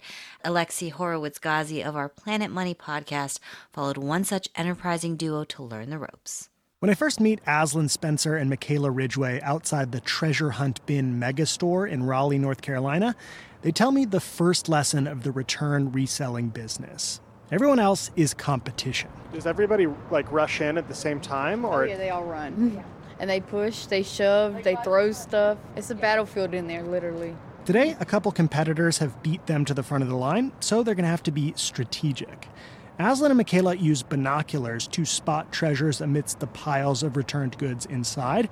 They then draw up a map and plan out little plays, like a football coach. Okay, possibly one of us going to go after the blender, and the other will go after the New Wave air fryer over here or the smokeless grill back there. Depending on where they go in front of us. Yeah. Lesson number 2, they tell me, is to zero in on the trendiest consumer items of the moment. Things they can buy for the store's flat rate of $10 and sell for much more online. They got into this a couple years ago, Michaela explains, when weighted blankets were all the rage. Then it was air fryers, then massage guns. And then the next week, it'll feel like everyone has one. And so then we have to move on to a new item and get that, and then it just repeats. As the last minutes tick down before the doors open, it starts to feel like one of those World War I movies, when all the grim-faced soldiers are lined up in the trenches, waiting to run into no man's land. Until, finally, it's time. We're inside. This looks like an air fryer. Oh yeah, we got a big air fryer. It's in a bin. Inside the store, it's a sensory overload. There are bright fluorescent lights, pounding pop music. It's like a little retail zombie apocalypse to the tune of Shape of Your Body. It's like Supermarket Sweep meets Mad Max. Oh, I almost got run over. Knocked down. Robo vacuum? Oh, nice. Robo vacuum. You're not going to get that pet drinking fountain? I'm not sure. Lesson number 3, stay on task. Aslan and Michaela only grab things they can sell for $30 or more. They even check prices online right before they check out. If the price it can sell for is too low, they won't buy it. I think we might put the weighted blanket back because they're kind of hard to sell right now. You're turning your back on your bread and butter? I know. They spend about $160 each week and on average earn about $800, enough for them to pay their tuition at nursing school. I ask Aslan and Michaela if they ever get tired living in this constant flow of returned gadgets and price fluctuations, and Aslan tells me she dreams about not coming back almost every week. But then we're like, what if they put out, something really good and we miss it? You feel like you're going to miss something if you don't go. It's like the Powerball. It's you play nonstop and then that one time you don't play. Does it feel like an addiction, kind of? Yes. It is. Definitely addiction. Looking around as we check out at the piles of returned goods that might never find a second life, it's hard not to wonder about this system we've created, where it's so easy to return things, the costs have basically been swept under the rug. Which reminds me, maybe I should buy a robot vacuum. Alexi Horowitz-Ghazi, NPR News. This is NPR News. Good morning. Thanks for starting your day with WBUR. Coming up in 15 minutes on Morning Edition, you'll consider what's ahead for labor unions in 2024, coming off some big union wins at the bargaining table. It's 8:20. Turn your old vehicle into new news. Support the programs you love by donating your car or boat to WBUR. Details at wbur.org/cars. We're funded by you, our listeners, and by the Greater Boston Food Bank, committed to ending hunger here. Give the gift of a holiday meal and bring joy to our neighbors in need. A $35 donation doubles to help provide 2 holiday meals. Together, we have power to make it a hunger-free holiday season. Donate now at gbfb.org/givemeals. The new movie All of Us Strangers is a love story between 2 men that feels slightly unreal, like a fairy tale. But writer-director Andrew Haig also wanted to ground his film in some kind of reality. All of our decisions sort of came around like, what does it feel like to be alone? And then what does it feel like to be intimate again with someone? What does it feel like to connect? I'm Ari Shapiro. More on All Things Considered from NPR News. Listen again after 4 today on 90.9 WBUR. A dense fog advisory is in effect until 10 this morning. High today about 50 degrees. It's 38 degrees in Boston. Support for NPR comes from this station and from the Cy Sims Foundation, since 1985 supporting advances in science, education, and the arts towards a fairer, more just, and civil society. More information is available at cysimsfoundation.org. From Luminescence Foundation, dedicated to shedding light on neurological research focused on Alzheimer's and Parkinson's diseases and supporting land conservation initiatives. From the Alfred P. Sloan Foundation, supporting books, radio, podcasts, film, television, theater, and more to bridge science and the humanities. And from the William T. Grant Foundation, supporting research to improve the lives of young people at wtgrantfdn.org. This is Morning Edition from NPR News. I'm Asma Khalid. And I'm Layla Faldil. In the age of the playlist, do albums mean anything to music fans? Here at the end of 2023, our colleagues at NPR Music argue that there are at least 50 reasons that the answer to that question is yes. And we're joined today by that team's pop critic and correspondent, Ann Powers, who's here to talk about what makes for a great album in 2023. Hi, Ann. Hey, how you doing? Pretty good. I'm excited to talk about music. Yes. So NPR's Music's List suggests that in 2023, there may have been fewer huge attention-grabbing albums that dominated the conversation. So where did the 50 best albums of 2023 come from? Well, yes, Layla. On the surface or at the top, we have albums that either came out in 2022, like SZA's SOS, for example, or Taylor Swift's remake of her album 1989, which to my mind sort of does and doesn't count as a 2023 album. Those are the mainstream hits. But all throughout the music landscape, there are these artists who fit in a category that the critic Robert Christgau once called semi-popular, or I like the phrase famous to a few. In other words, they're very popular among certain communities, niches, making certain styles of music. And as they push the edges of their particular subcultures or scenes, they make these incredible albums. Well, let's listen to some of these bright lights of 2023. Where do you want to start? Well, I want to start with an artist who's connected to what I think is the most inventive genre right now. That's R&B music. Her name is Amare. She grew up between the hip-hop capital of Atlanta, Georgia, and Accra, Ghana. And she mixes in Afrobeats and some K-pop influences to her musical blend. She has this really captivating, unique voice, and she really takes chances on this album, which is called Fountain Baby. Let's hear a little of her song Co-Star.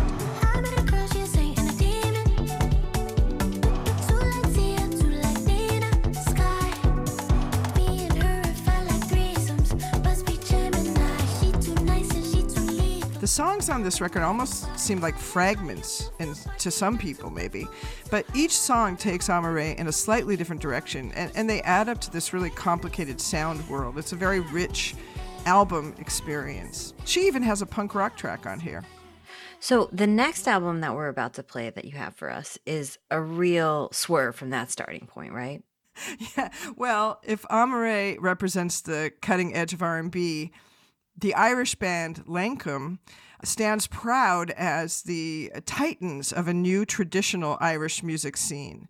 This is an incredibly vibrant, with so many great artists, but Lancome, a band that's on its fourth album, is, just at the height of its powers. And this is always such an exciting moment for an artist. This album, False Lancome, blends some originals and many traditional songs performed in their way, which is a mix of kind of like almost metalish influences. I hear the Velvet Underground in what they do. It's very droney, but it also connects with the ancient folk traditions of the UK. Lord Abor and Mary Flynn were both children young. They were scarcely 14 years of age. Wow, that's pretty. So here we have Lancome, playing a beautiful trad ballad like Lord Abor and Mary Flynn in a way that brings out all of its beauty and also its spookiness, I mean, they're breaking the box around traditional music, and that's super exciting. Okay, so we're going from Irish folk / metal to music from somewhere you live, right? Yes, this is Joy Oladekun's great album, Proof of Life, out of Nashville, Tennessee. Joy is an artist whose music shows exactly how a niche or a scene is evolving. This album has guest spots from people like Chris Stapleton, the king of cool country music, or the rising folk rocker Noah Kahan is also on this album. And Joy is often classified as Americana, but listen to her voice and listen to how she puts so many elements together in these airtight, completely, perfectly constructed songs. Can anybody say a prayer? Can anybody light a candle for somebody like me? Ooh, it's the least that God could do.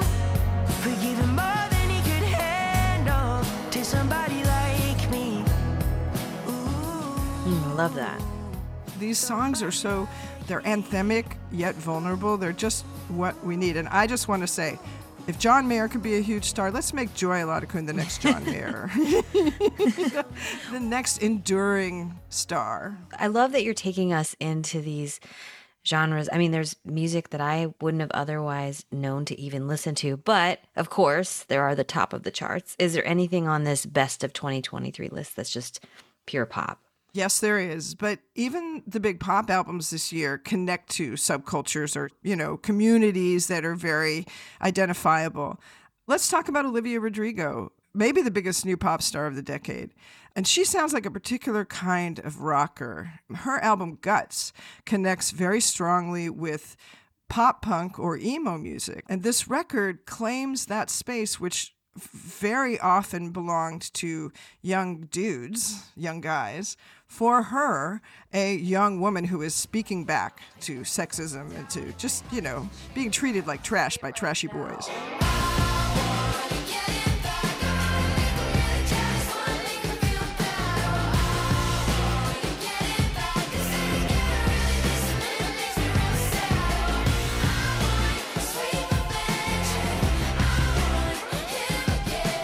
like so many young pop stars, Olivia started out as a Disney star, but she's different than somebody like Miley Cyrus, who had to fight to show her rock side. And she's found huge success by reclaiming or, just claiming this style for herself. And I absolutely love it. I love the fact that young women are ruling rock right now, and Olivia's right at the top. And I love ending the conversation on that note, on women ruling rock. NPR pop critic and correspondent Ann Powers. Thanks so much, Ann. Thank you so much.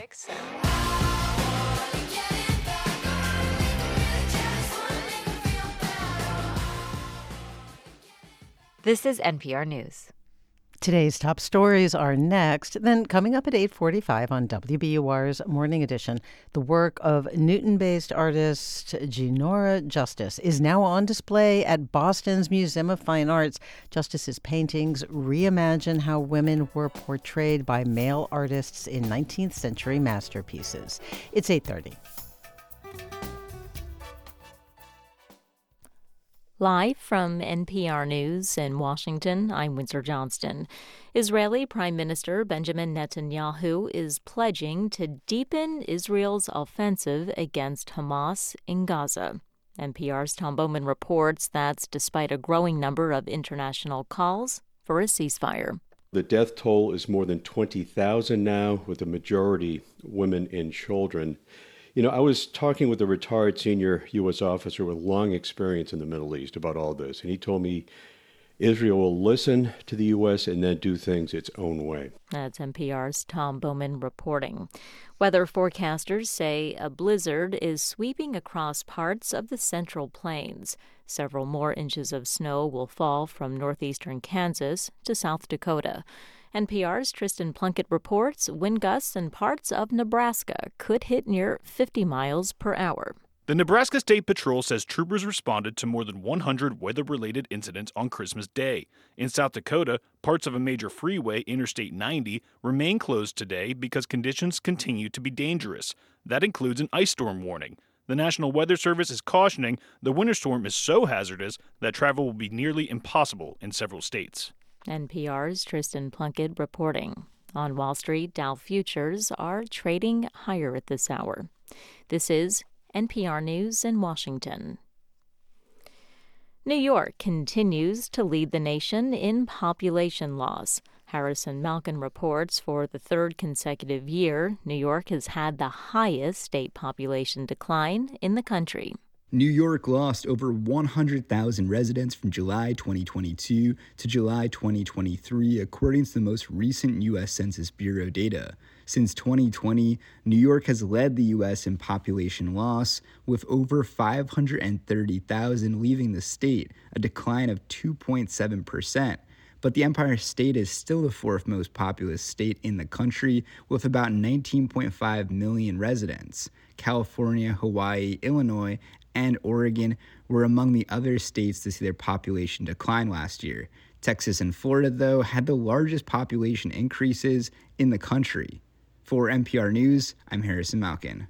Americans are expected to spend nearly $30 billion on gift cards this holiday season. The National Retail Federation says most will be redeemed, but many wind up forgotten or unused. A Bankrate survey found that 47% of adults had at least one unused gift card worth an average of $187. That's a total of $23 billion in unspent money. This is NPR News. From WBUR in Boston, I'm Sharon Brody. When college dorms and dining halls shut down for winter break, students who rely on campus food services lose an important lifeline. WBUR's Emily Piper-Valillo reports how one college in Boston is helping students access food throughout the end of the year.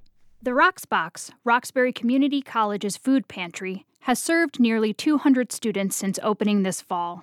So before a temporary closure at the end of the year, staff have been busy handing out Stop and Shop gift cards and free-to-go meals.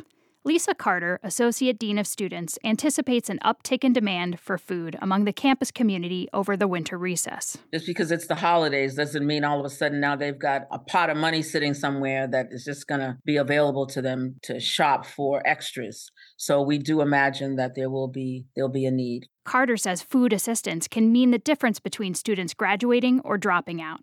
For 90.9 WBUR, I'm Emily Piper-Valillo. Norwood police say the woman shot by officers last week is expected to survive. Investigators say officers shot the woman last Friday after she pointed a gun at officers and herself.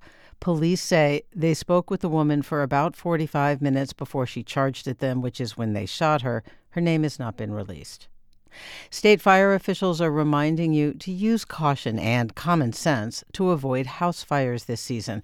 According to the State Department of Fire Services, December and January alone account for 25% of all candle fires each year. Fire Services spokesperson Jake Wark says the cold temperatures also contribute to the problem. This is the season that we really are turning up the heat, breaking out the space heaters, putting a fire in the fireplace. Really want to be careful with those. Again, it's a real good argument to have working smoke alarms and carbon monoxide detectors. Seasonal light decorations and holiday cooking also contribute to fires during this time of year, as do live Christmas trees, so make sure you keep watering them.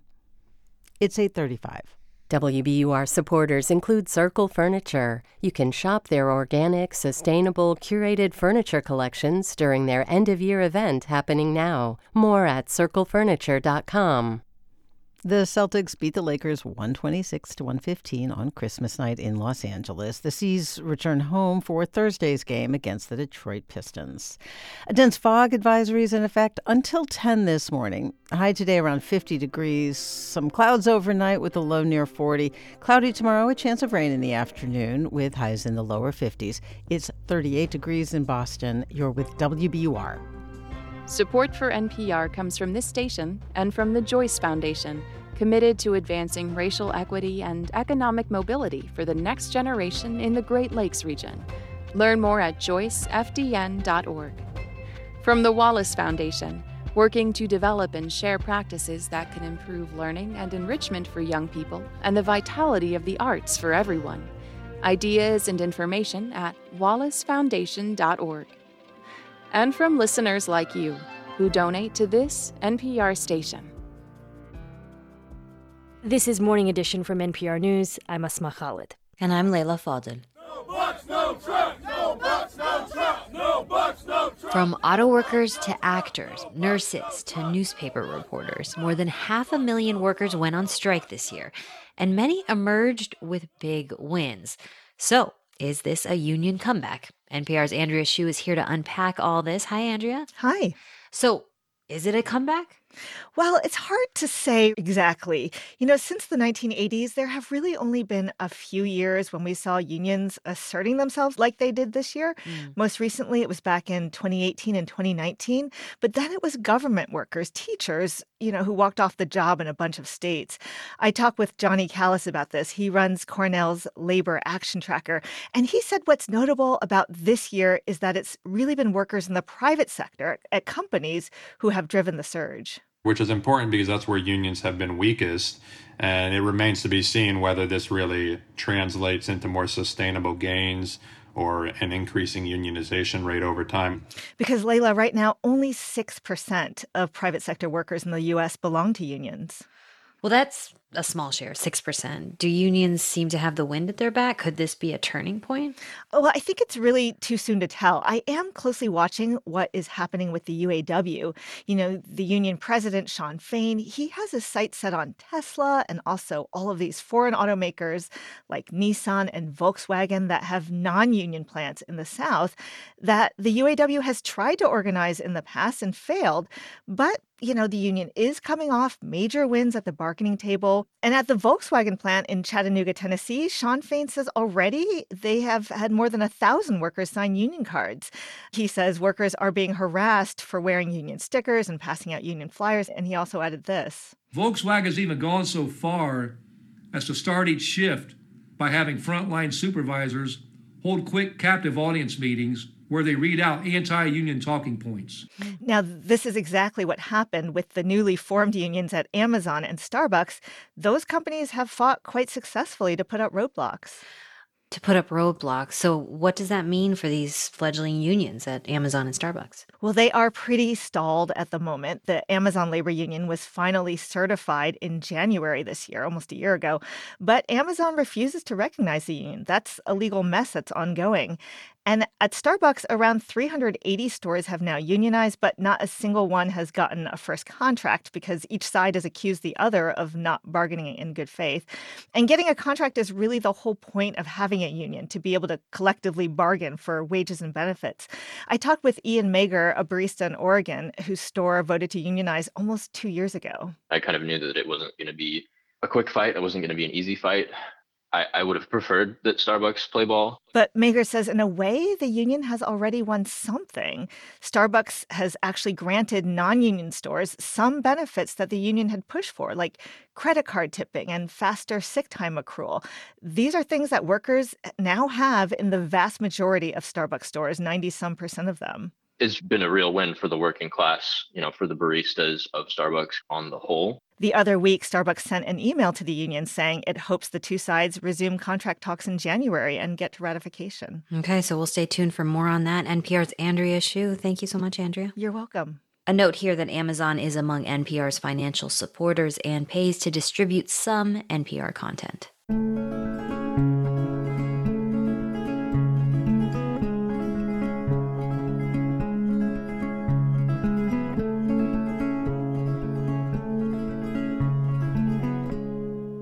Palestinian health officials say in addition to the more than 20,000 people killed in Gaza, more than 54,000 have been wounded since the beginning of the war. The vast majority are women and children. NPR's Aya Batrawi spoke to someone who spent weeks in overwhelmed hospitals in Gaza trying to care for children. And a warning, this story mentions suicide. Doctors Without Borders, or MSF, has physicians at some of the few hospitals still functioning in Gaza. Emergency coordinator Marie-Laure Perrault-Rivière describes what she saw there. So our surgeons had to operate on 1-year-old, 2-year-olds who had to be amputated from one leg or two, one arm or two, but they lost. It's very, very common. Perrault-Rivière spent 5 weeks in Gaza at different hospitals and clinics and left only a few days ago. Reached in France, she says she saw kids severely wounded, crippled for life, but also orphaned and with nowhere to go. And the only thing I can say is that it's even worse in reality than it looks.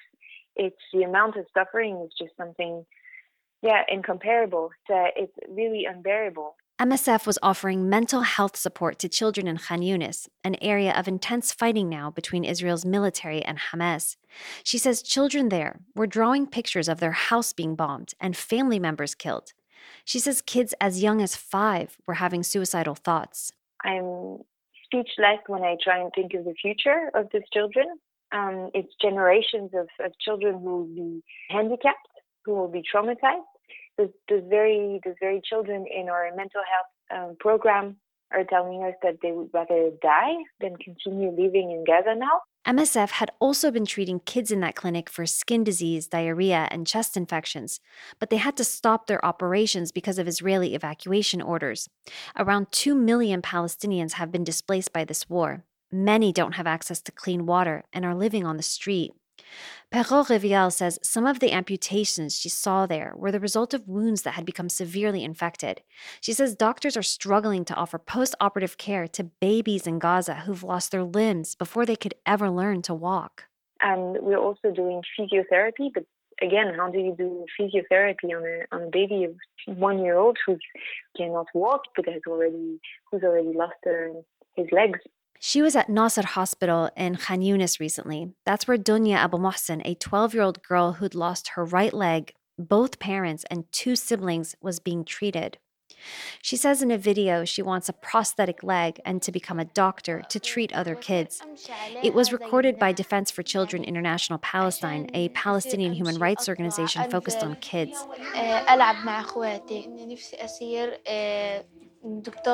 But on Sunday, she was killed inside the hospital by an Israeli tank shell, according to Gaza's health ministry. Israel's military did not respond to NPR's request for comment on this incident. Israel blames casualties on Hamas for operating in civilian areas and says its war in Gaza is to destroy Hamas after the October 7th attacks. Perrault-Rivière says there's very little that aid groups can do for survivors while bombs are still being dropped. It's a life of incredible suffering that is just ahead of them now. What's the future there? And she says no amount of aid can make up for what Gaza's children have lost. Aya Batrawi, NPR News. If you or someone you know is in crisis, you can call or text the Suicide in Crisis Lifeline at 988.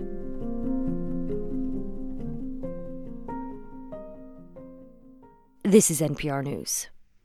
Coming up in 10 minutes on WBUR, it's the Marketplace Morning Report. If you have a flexible spending account through your health insurance, then you might need to spend any money in it by the end of the year, and more businesses are trying to get some of that money. A dense fog advisory is in effect until 10 this morning. High today around 50 degrees. Overnight lows around 40. Cloudy tomorrow, a chance of rain in the afternoon. Highs in the lower 50s. It's 38 degrees in Boston.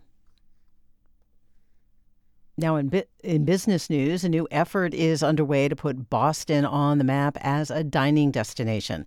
WBUR's Stevie Chapman explains the plan goes beyond foods like clam chowder and lobster rolls that are traditionally thought of as Boston favorites. The initiative hopes to reshape how people think of Boston cuisine.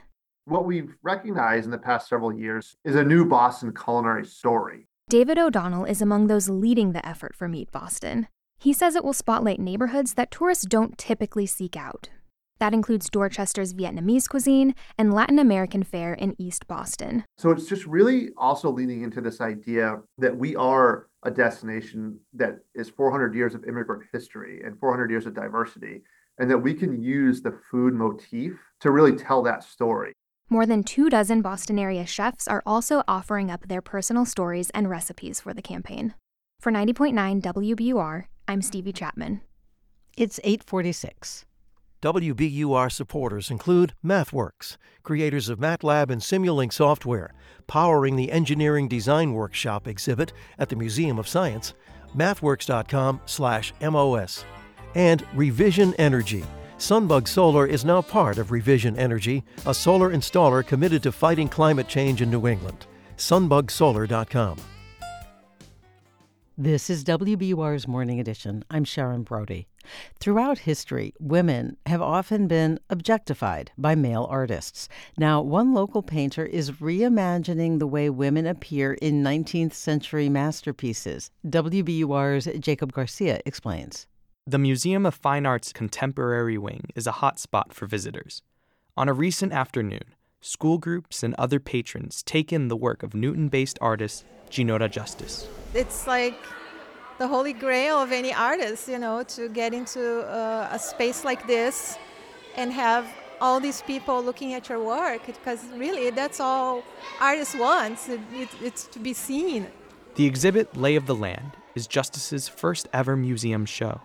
She paints faceless feminine silhouettes over marbled backgrounds that reimagine art historical masterpieces through a feminist perspective, like Eugene Delacroix's Woman of Algiers, which Justice says reinforces a male-dominated society. And I wanted to kind of rescue them. I don't know if that's the word, taking them out of that context and celebrating them for being human beings, and also wonderful women who are together in this group.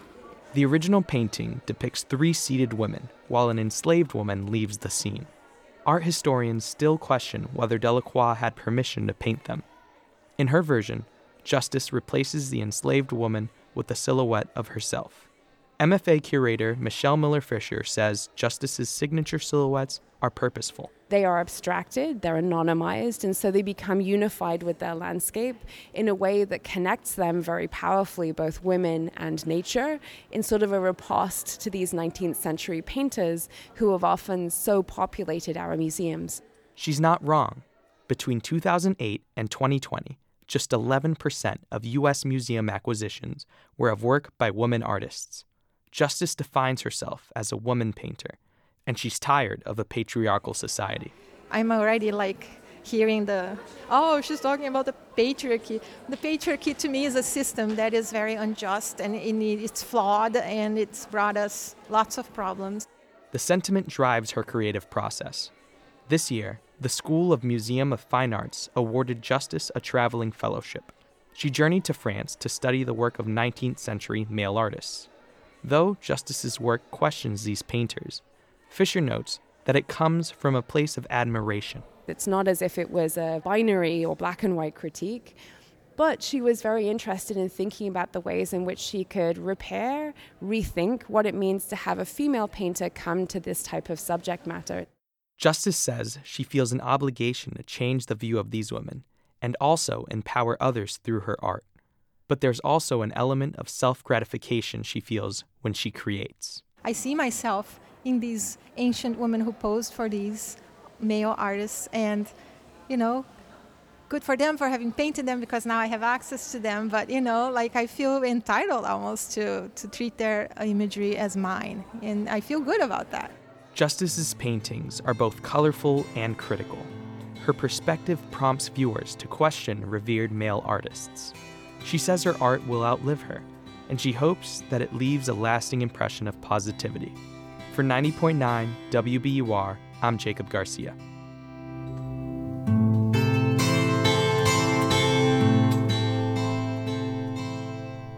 Ginora Justice Lay of the Land is on display at the MFA through April.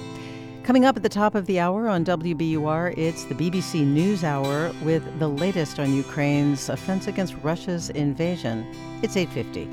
We're funded by you, our listeners, and by Sincere Foundation, which supports organizations that provide food security, housing stability, and safe spaces, and envisions a future where everyone has the opportunity to celebrate, recognize milestones, and honor memories. Sincere Foundation. Learn more and see if your program qualifies at sincere.com.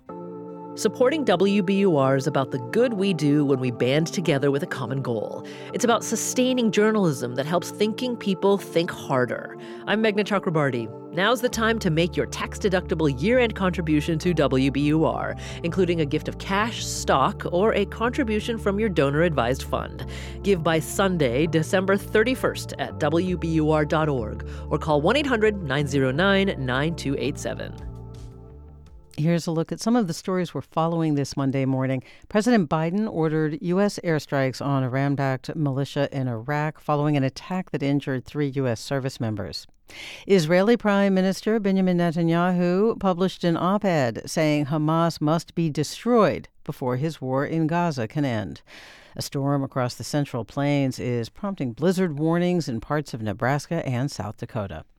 Stay up to date on the news all day here on 90.9 WBUR and on the WBUR app. We're funded by you, our listeners, and by Office of the Massachusetts State Treasurer. Check to see if you have unclaimed property at findmassmoney.gov. A dense fog advisory is in effect around Boston until 10 this morning.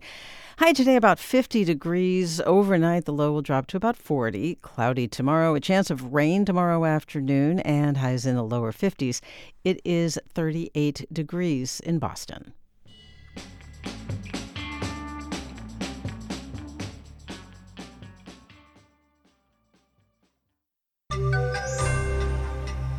Diesels and Ram pickup trucks were rigged to overpollute. Now the engine manufacturer is set to pay a price. Marketplace Morning Report is supported by JLL, whose offerings are backed by global data and intelligence, which can reveal unique opportunities for investors in commercial real estate. JLL.com. See a brighter way. I'm David Brancaccio. The Indiana-based company that makes diesel engines for Ram pickups has agreed to pay a record civil penalty, $1.7 billion, for violating the Clean Air Act. The Justice Department says for years, Cummins installed devices to cheat on emissions. Marketplace's Nova Safo is here with more. Yeah, this agreement between Cummins and the Justice Department covers about 1 million engines made for Ram pickups between model years 2013 and 2023. The Justice Department says Cummins installed devices on its engines that bypassed or disabled emissions controls, and that led to the release of thousands of tons of excess nitrogen oxide emissions. Now, nitrogen oxide is a toxic gas. Scientists and regulators say it helps cause that reddish-brown haze you might see in smoggy air. It is also thought to likely cause asthma in children from prolonged exposure, along with a number of other health effects. Have there been recalls of trucks connected to this? There have. Cummins is not admitting any wrongdoing, but it says it's already addressed a lot of the issues. That includes a previous recall of 2019 Ram trucks. It's also recalling 2013 to 2018 model years. It's expecting to spend about $2 billion in total dealing with all of this. Perhaps that'll be the end of it, but I'll note that Cummins supplies engines and other related parts to several makers. It supplies PACCAR and Daimler Trucks North America. Those both make semi-trucks. It also is a supplier to Nissan. So as of now, though, no related recalls, David, announced at those other companies. Nova, thank you for that. And in Japan today, the Daihatsu brand of Toyota closed down production lines at all 4 of its factories amid concerns about possible cheating on safety certifications. Japanese officials are investigating the crash and other safety tests on 64 models. Toyota models in the U.S. are not affected. Daihatsu makes little vans and trucks favored in Japan. Daihatsu's president last week said some of the problems here stemmed from pressure on workers to meet tight development deadlines. Last month, the oil producers' cartel OPEC lowered the amount of crude Angola was allowed to pump. Now the country in southern Africa says it's quitting OPEC. Marketplace's Kristen Schwab has that.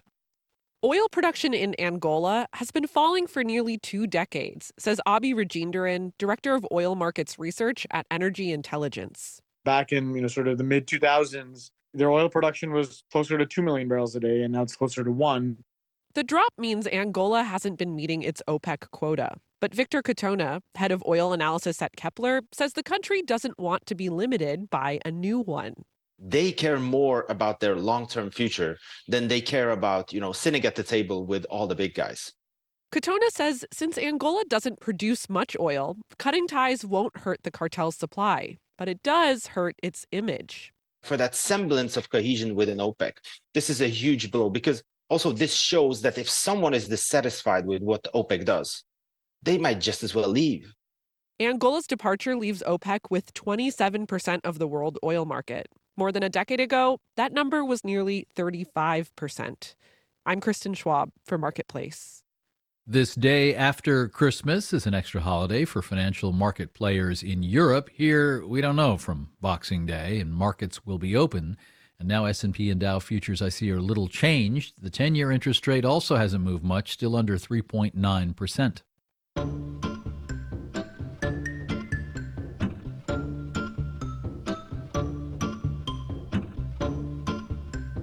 Marketplace Morning Report is supported by Schwab. Schwab offers investors choices like full-service wealth management, self-directed investing options, and trading on Thinkorswim. More at schwab.com. And by UKG, an HR payroll and workforce management solution designed to help make a fairy tale workplace a reality. UKG, our purpose is people. You may have one of those flexible spending accounts at work. They take out money from your paycheck, and you can spend tax-free on medicines, eyeglasses, and more. Now, you can roll over some of that unspent money to the new year, but that's limited, which leads to flex accounts burning a hole in people's pockets in these final days of the year. Businesses are working to take and make more products eligible for FSAs, hoping to capture some of these dollars. Marketplace's Kimberly Adams has that. The online herbal pharmacy Apothecary sells drink blends and tinctures for the sober curious, as well as sleep aids and other products. But founder and CEO Shizu Okusa wanted that FSA-eligible label for her products. And this year, she got it. I felt very important for the customer to know that herbal medicine is legitimate and it's not just something that is like the woo-woo witchy kind of side of things, which tends to be historically what herbal medicine has looked like, at least in the U.S. People with use it or lose it FSAs tend to be higher income and working for larger employers. And almost half of them end up with money left in their accounts at the end of the plan year, says Jake Spiegel at the Employee Benefit Research Institute. And the average amount is about $450. And so what these companies are doing, it's pretty clever because people have leftover money at the end of the year that they probably want to be spending. To help them spend it, there are companies like TrueMed, which, for a fee, works with customers to get letters of medical necessity. So people with FSA cash can use that money for gym memberships, fitness apps, herbal supplements, even meal kit delivery. Callie Means is TrueMed's co-founder. There's no law that says medicine is a synthetic pill created by one of these big pharma companies. Medicine is what a doctor substantiates can help prevent or reverse a condition. This is all new for companies like Apothecary. CEO Shizu Okusa says she's seen about a 10% spike in business since partnering with TrueMed and getting FSA eligibility for her products. And she says those customers are shopping differently. We're definitely seeing customers that are buying in bulk. They're kind of spending in a way that it doesn't feel like it's their money. Like the average order value, I would say, is like close to $200. Normally, she says, the average order is half that. In Washington, I'm Kimberly Adams for Marketplace. Again, you can roll over up to $610 of an unused Flex account into next year. Our producers are James Graham, Liz Mai, Naomi Rainey, Olivia Wilson, Nick Perez, Ariana Rosas, Alex Schroeder, and Erica Soderstrom. Our senior producer is Meredith Garrettson-Morby. I'm David Brancaccio. It's the Marketplace Morning Report. From APM, American Public Media. Thanks for joining us on this Tuesday morning here on 90.9 WBUR. I'm Sharon Brody. A dense fog advisory is in effect until 10 this morning. High today reaching about 50 degrees. It is 38 degrees in Boston. We're funded by you, our listeners, and by the Greater Boston Food Bank, committed to ending hunger here. Give the gift of a holiday meal and bring joy to our neighbors in need. A $35 donation doubles to help provide 2 holiday meals. Together, we have the power to make it a hunger-free holiday season. Donate now at gbfb.org/givemeals. I'm here and now host Scott Tong, and this is 90.9 WBUR FM Boston, 92.7 WBUA Tisbury, and 89.1 WBUH Brewster. Listen anytime with our app or at WBUR.org. WBUR, Boston's NPR news station.